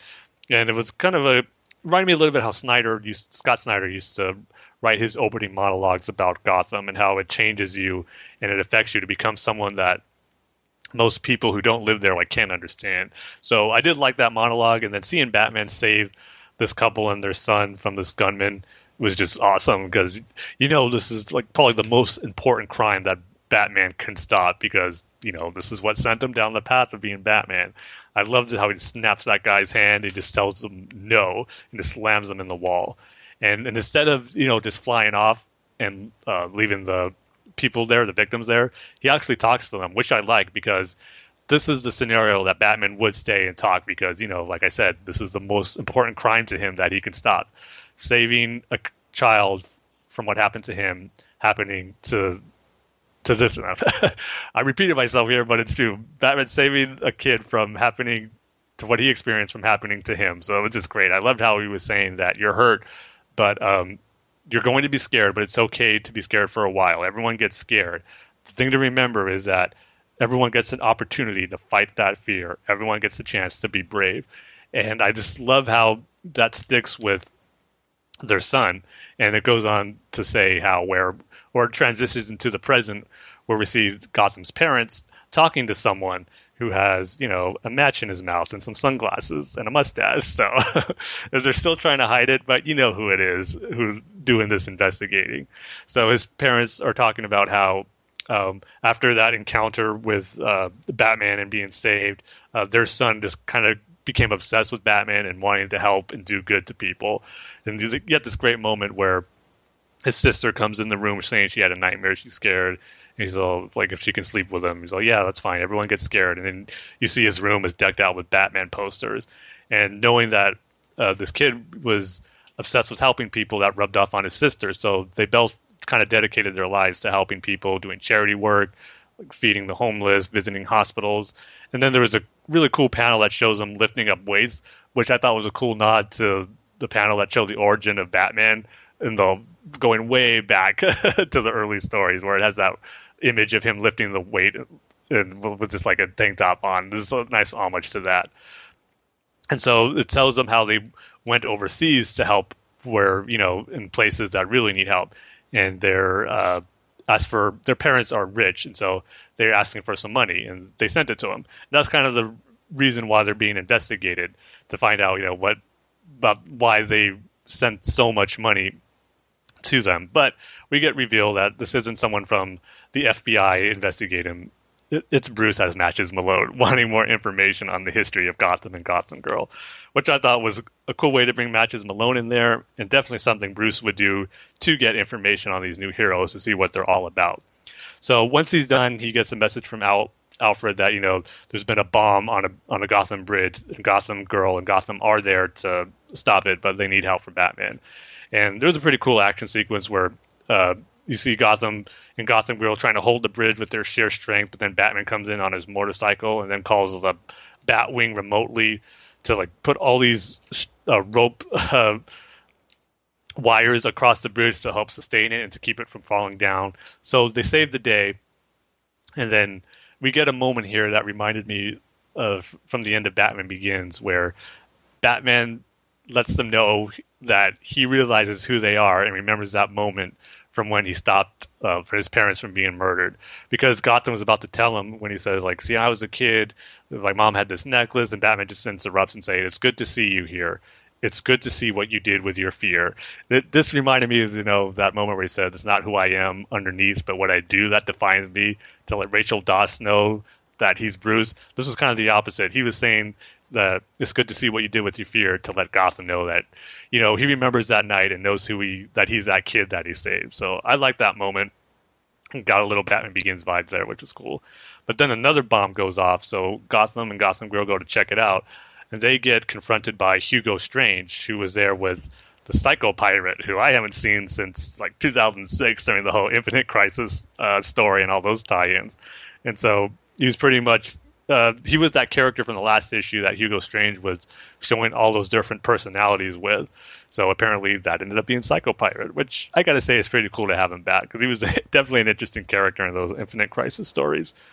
And so he was kind of saying how he's the masters of emotions, his, theirs, and yours, alluding to Gotham and Gotham Girl. So I really like this issue as far as the origin of Gotham and Gotham Girl. It played in nicely, paralleling Batman, and just the effect Batman can have on people who live in Gotham was just really cool. So I dug it. I liked how it wasn't necessarily something where that... I don't think it's going to go this way, and I hope it doesn't, especially after reading this origin where Gotham and Gotham Girl are going to end up being bad and they have an ulterior motive, because it definitely seems like, they're in this for the right reason, as being inspired by Batman. So I do like that aspect. And regardless of what happens to them, whether they survive the story or if they somehow sacrifice themselves or get killed, I just hope their origin remains intact, that they did it for the right reasons, and they weren't actually bad guys. So I'm happy about that and hope it stays that way. So I'm going to give this one 4 out of 5 jerseys that Chris Sale cut up because they were uncomfortable. Definitely the best issue since Batman's Rebirth line started. So definitely got me invested in the characters and looking forward to see where it goes from here. Yeah, and I'll agree with you. I like this issue. And I couldn't help but think, where was this issue with the 2 other issues, This quality, where was that? Yeah. I mean, we get the introduction, and then we get them we get to see them in action, and then now we get their backstory. Kind of should have been the other way around, maybe a little bit, or combined. But regardless, I really like that beginning where, for some reason, I thought that was Bruce, and I was like, "Oh, we're going down this lane again," and it didn't hit me until you see the gold chain instead of the pearls, and I was like, "Oh, okay, this isn't Bruce's situation. This is this has to be Gotham or Gotham Girls or whoever's situation, right?" It's really great to see their backstory, how ever since that day they've done nothing but try to help people. And I just really want to know how they got their powers. I know. That's the big mystery so far. Yeah. And I pretty much this entire issue was good. I liked how they tried to save what was it, Tim? What, the bridge? Yeah, the bridge, sorry. I liked how they saved people from that, and I'm not sure how I feel about the ending or the cliffhanger with Hugo Strange. I don't know if I like that or not yet. I think like these 3 issues have been, I think it's going to have to be a wait and see, but overall, I loved reading about Gotham and Gotham Girl and their origin story, and now it makes sense, and I kind of want them to stick around past this story. Yeah, I'm in agreement with that. I didn't feel that way before, but now knowing their history, definitely got invested in their characters a lot more. Yeah. So with that being said, I'm going to give this one 3.5 out of 5. jerseys that Chris Sale cut up because they were too uncomfortable. Cool. Yeah, definitely glad, at least for right now, Batman got on the right track, and hopefully it stays there. Yeah. But you know what it kind of confuses me is the numbering system. How come Batman is at number 3, but Detective Comics is number 937? Yeah, I think they just wanted it for action and detectives, and so was their first 2 big, comic lines when DC first started. So, yeah, you could probably make an argument for Batman and Superman to go back to the original numbering, but I think they felt that detective and action were the priorities for those were the first. All right. Yeah. Well, speaking of 937, yes, or Detective Comics number 937, Tim, why don't you tell us about that one? Yeah, just another solid entry into what's turning into a great run of Detective Comics by James Tynion. Another, probably not my favorite issue out of the 4 we got so far in the story, but not to say it's bad. It is really good because with this one, I think this one develops more on story than character interaction, which the other ones did such a great job on, because there's really only one sequence in this issue with the rest of the team, with Red Robin, spoiler, Orphan, and Batwoman. And it was great. They definitely had good chemistry like they always do, but it was just, not as much as the past issues. But this one was more Batman focused, and Batman had some great moments. I loved how it started off with the Batman soldiers getting into his utility belt, and they're, saying all the different items he has in it, like antitoxins, batarangs. But someone says, like, more batarangs? Like, how many does this guy have here? So one of them even pulls out the kryptonite. He's like, this can't be. And the guy's, yep, I bet it is, but I don't even want to think about it. So just seeing how, impressed they are with the equipment Batman has. And they have Batman held in this containment. Batman, they realize he's planning to get out of there somehow, because they have this X-ray monitor where they're able to see he has something in his mouth. And he says, hey, look, there's something in his tooth. He's like, open your mouth, Batman. So he just gives a little smirk, spits out his tooth, and some gas flies out of his containment center through the energy bars. And he's out in like 2 seconds after that gas comes out. And just takes out these Batman soldiers, which was awesome. And then you see where these guys are operating at. It's pretty much their own Batcave. It's designed like it. It has these own trophies and statues like the Batcave has. There's this one cool thing where there's a world with a giant bat sitting on top of it, like looming over the world, and you see Batman soldiers training. So they're really taking it all as far as designing themselves and basing their selves off of Batman on every detail, which I think is cool. It just goes on to how devoted Batwoman's father is to making an army of Batman. And then we get another sequence where Batman is pretty much in like the IT section of the compound, and he's looking at someone's computer, which has like a location of all these sleeper cells of this army.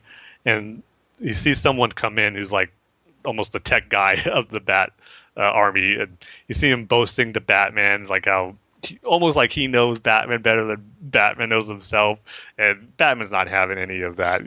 He tries to get the information out of him. And he shows them these videos of like where their team's located, they're operating, and just how even though they model themselves out after Batman, but how far away they are from Batman's ideals, because Batman sees this video of them storming into an enemy base and just taking out guys, shooting them, snapping their necks, doing stuff Batman will never do, except maybe in Batman v Superman. But definitely not something we see Batman in the comics do as far as shooting people up. So that's the first question he said after he sees that video, like how many fatalities, that's his main concern. And how he was saying how, the typical line people use, this IT guy saying, we're just like you, but we're doing everything better. Like I know you're clever, but I'm one step ahead of you. And Batman's like, no, you're not. And then he sees the guy's about to pull out a gun out of his jacket to try to shoot Batman. But Batman sees that coming. Like he has some X-ray monitors in his lenses too, because you see the guy's skeleton through Batman's eyes trying to take out the gun, and Batman just snaps his arm and just before he can even pull the gun out, which was awesome. But then he gets ambushed by more of the Batman soldiers, and they're able to take him out. Well, I just shouldn't say take him out. They're able just to stop him for a bit as they throw him out of a window. And as he falls out, he's confronted with Batwoman's father, Jake. And that's a small thing, but this feels weird seeing hearing Batman call someone Uncle Jake, knowing that he is family. Just a little strange. But then, it goes on to this whole thing where he's doing this, like I said, you have the right ideas, but you're going about it the wrong way. I'm going to use Kate to lead this army. She's a born leader. Then they get into the real reason why, and that's because Jake says that the League of Shadows is coming to Gotham. And Batman is saying thinks that the League of Shadows are a myth and that the League of Assassins are a real threat. I found that interesting because it's usually the same thing in most stories. They're just either called the League of Shadows or the League of Assassins. Because in the animated series, there were the Society of Shadows, Batman Begins, there were the League of Shadows, and Arrow, there's the League of Assassins, and it always goes back and forth. So I find it interesting that they're actually saying they're two different organizations. So curious to see how that's going to develop. But as Jake was about to pulls a gun on Batman and is about to shoot him, Batwoman comes, surrounded by a giant pile of mud, which is why Clayface. And Tim was able to get them into the secret compound, and it just ends with a great panel of all the rest of the team just about to charge against Jake and his army of Batman soldiers. So looking forward to next issue being some cool action with the whole team, including Batman. So looking forward to that one. But this issue was another solid one. Again, I think this new stuff that gets revealed as the story goes along is just so good. So I'm fully invested in it. Not the strongest one of this new run yet, but still a solid one. So I'm going to give it 3.5 out of 5 jerseys that Chris Sale ripped up because they were uncomfortable.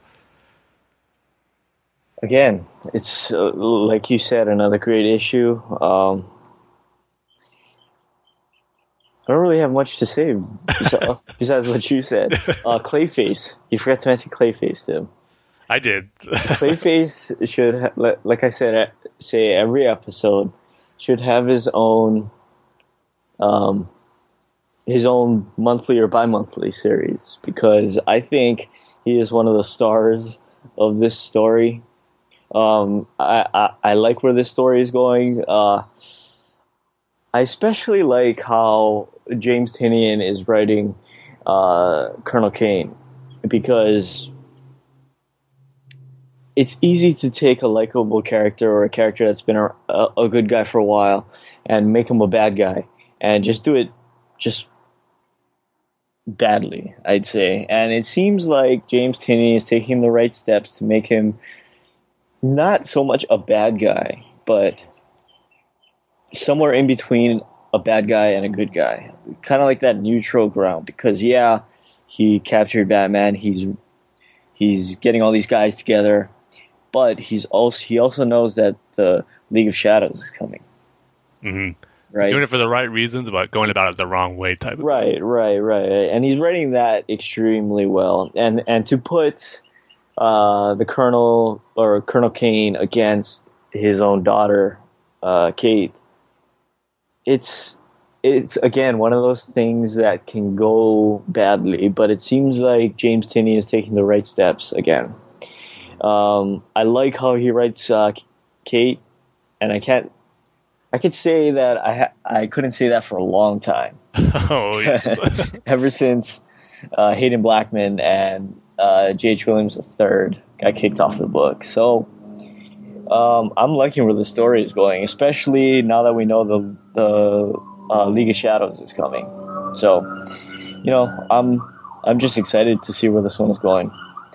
And I kind of want to see Batgirl. What's her name now? Orphan.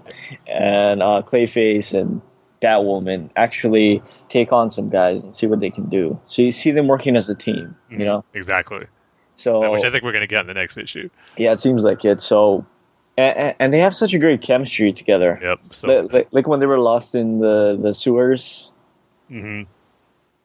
That was pretty good. So I'm looking forward to this story, and I have to say that this is the second best book of Rebirth. It's definitely the better Bat book. Yeah, it's definitely the best Bat book, yeah. But I think overall it's the second best Rebirth title right now. So I'm probably going to give this one 4 out of 5 jerseys that Chris Sale tore up. But that might be the best. Yes. Unfortunately, no, it's not the best. Nightwing. Yeah, I'm sorry to say. I mean, technically we're just 2 issues in, but I've been disappointed with it. I'm sorry to say. I was so excited to have a Nightwing come back, but here's my big thing with it. It's pretty much almost like Grayson, where he's undercover, infiltrating a villainous organization, but instead of being a secret agent, he's doing it in a Nightwing costume. And I don't know why. Just since they already told that story in Grayson, I don't see why they have to do it again in here. Because, like I said in the Rebirth special, he's pretending to be in with the Parliament of Owls, which in and itself, I'm sorry, just make it the Court of Owls. Do you really need to expand what was already established into something else? But yet it's kind of the same thing. And maybe there is more differences that were expanded on in Batman and Robin Eternal that I didn't read. But I just think the idea of having 2 separate things that are basically the same thing of the Court of Owls is, I don't know, kind of a dumb thing. But regardless, that's the main setup of the story. Dick is, they're telling Dick or Nightwing that he's going to be teaming up with this other mercenary guy. And it's like thing where you have to do it because Nightwing has to work alone. But, they're making the threats. We'll kill Robin if you don't do what we say, even though Nightwing got that bomb out of Damian's tooth in the last issue.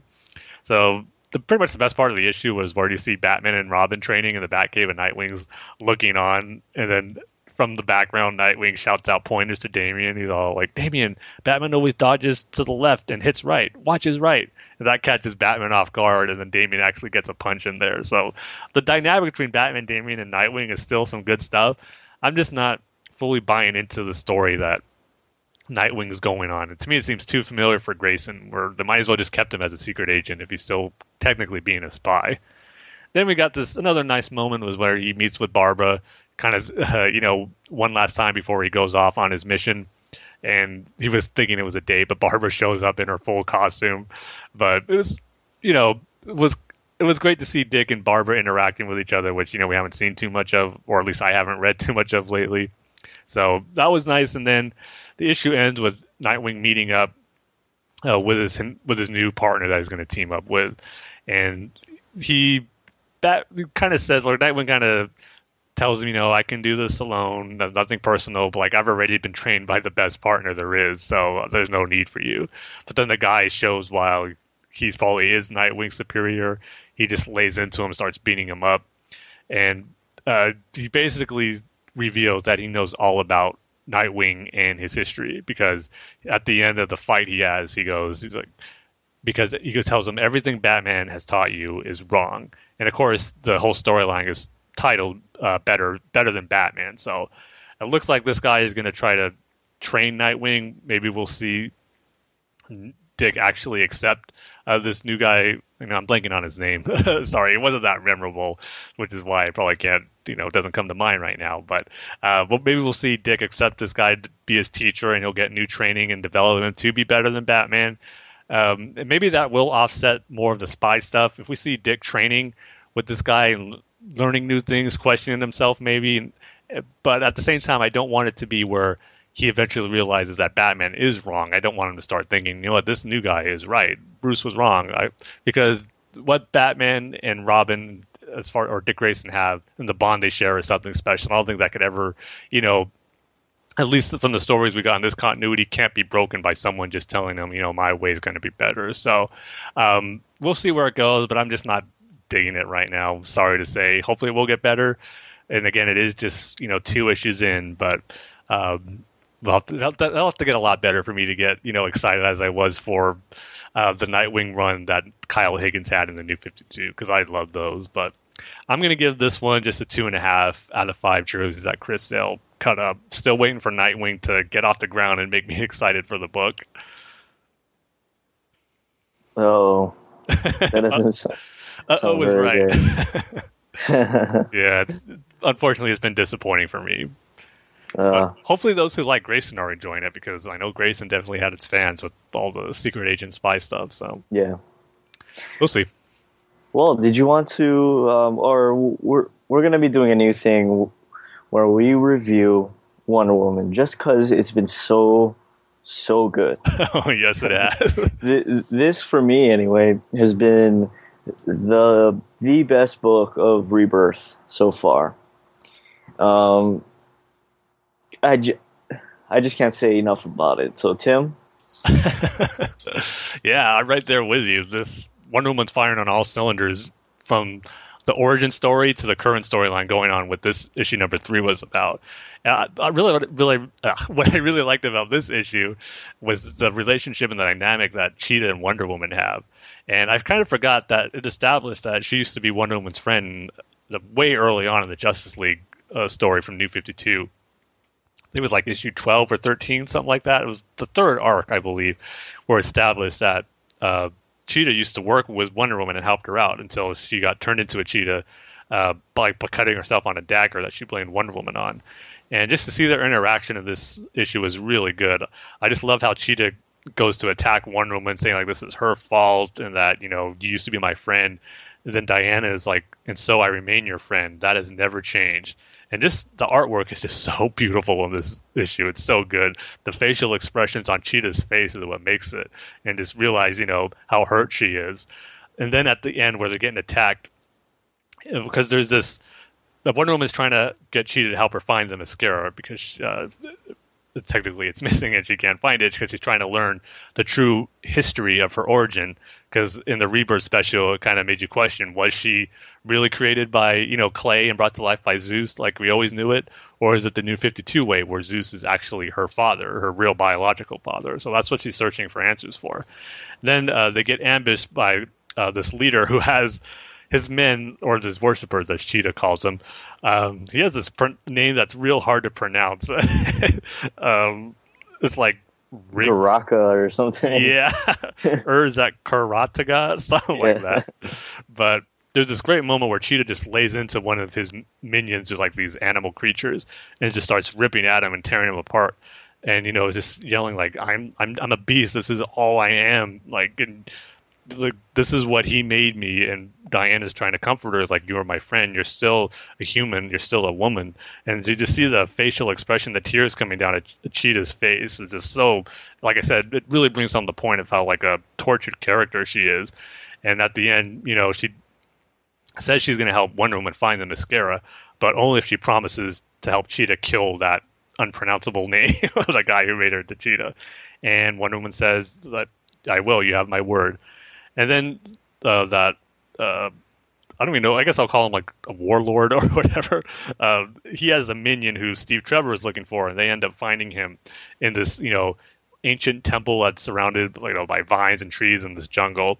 And so it looks like Steve Trevor's storyline and Wonder Woman are going to cross paths if they're trying to find this Urza Targa guy or whatever they pronounce his name. So definitely a great issue. The dynamic between Wonder Woman and Cheetah was some great stuff, and the art is just phenomenal. So I'd give this one 4 out of 5 jerseys that Chris Sale tore up. So good. It's great that the trinity of DC Comics, all of their books have been really great. Superman by Peter Tomasi has been great, Detective, and now Wonder Woman. They're all just been firing on all cylinders.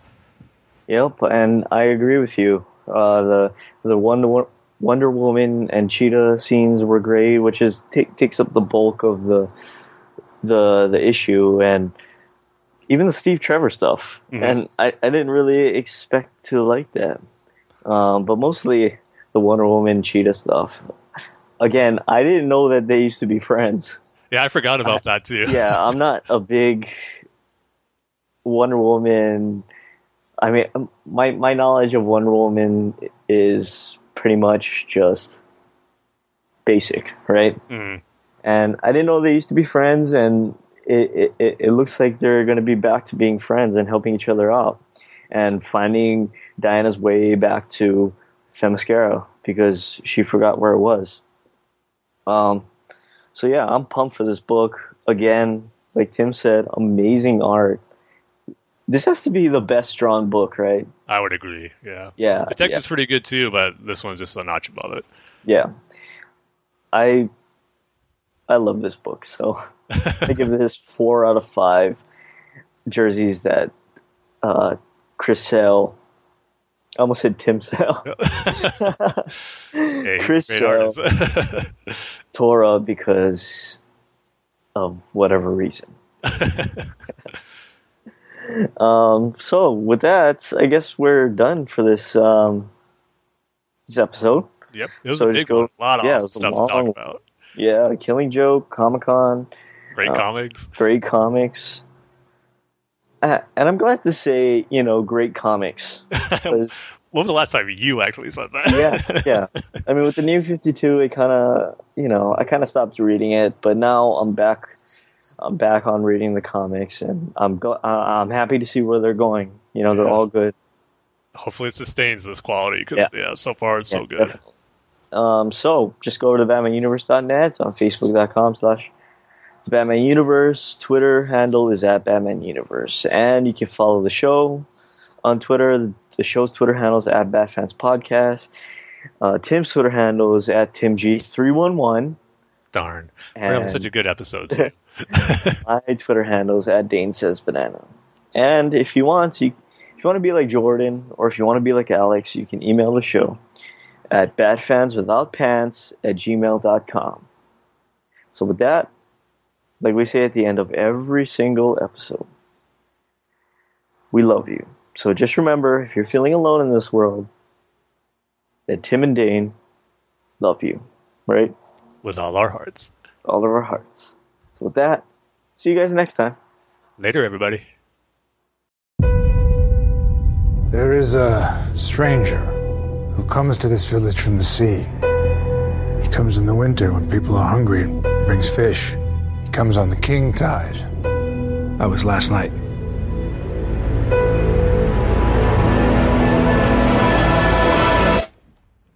Talk.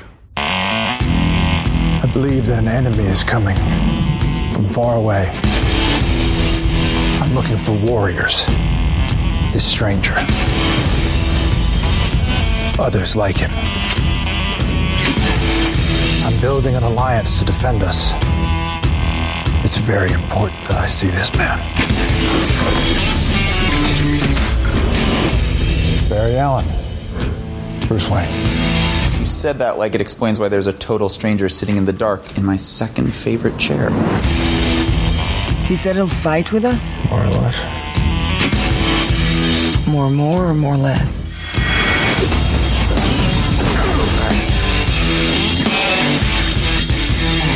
Probably more or less. He said no. He said no. Look, man, I don't know who you are, but whoever you're looking for,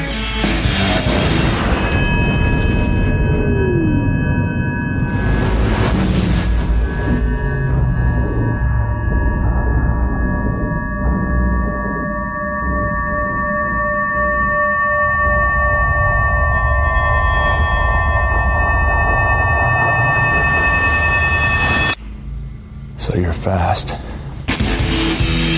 that feels like an oversimplification. I'm putting together a team.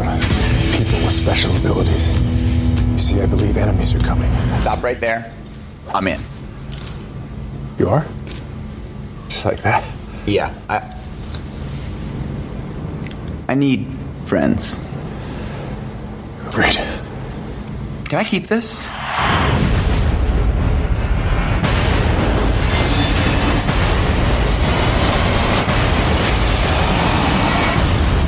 I heard about you. Didn't think you were real. I'm real when it's useful.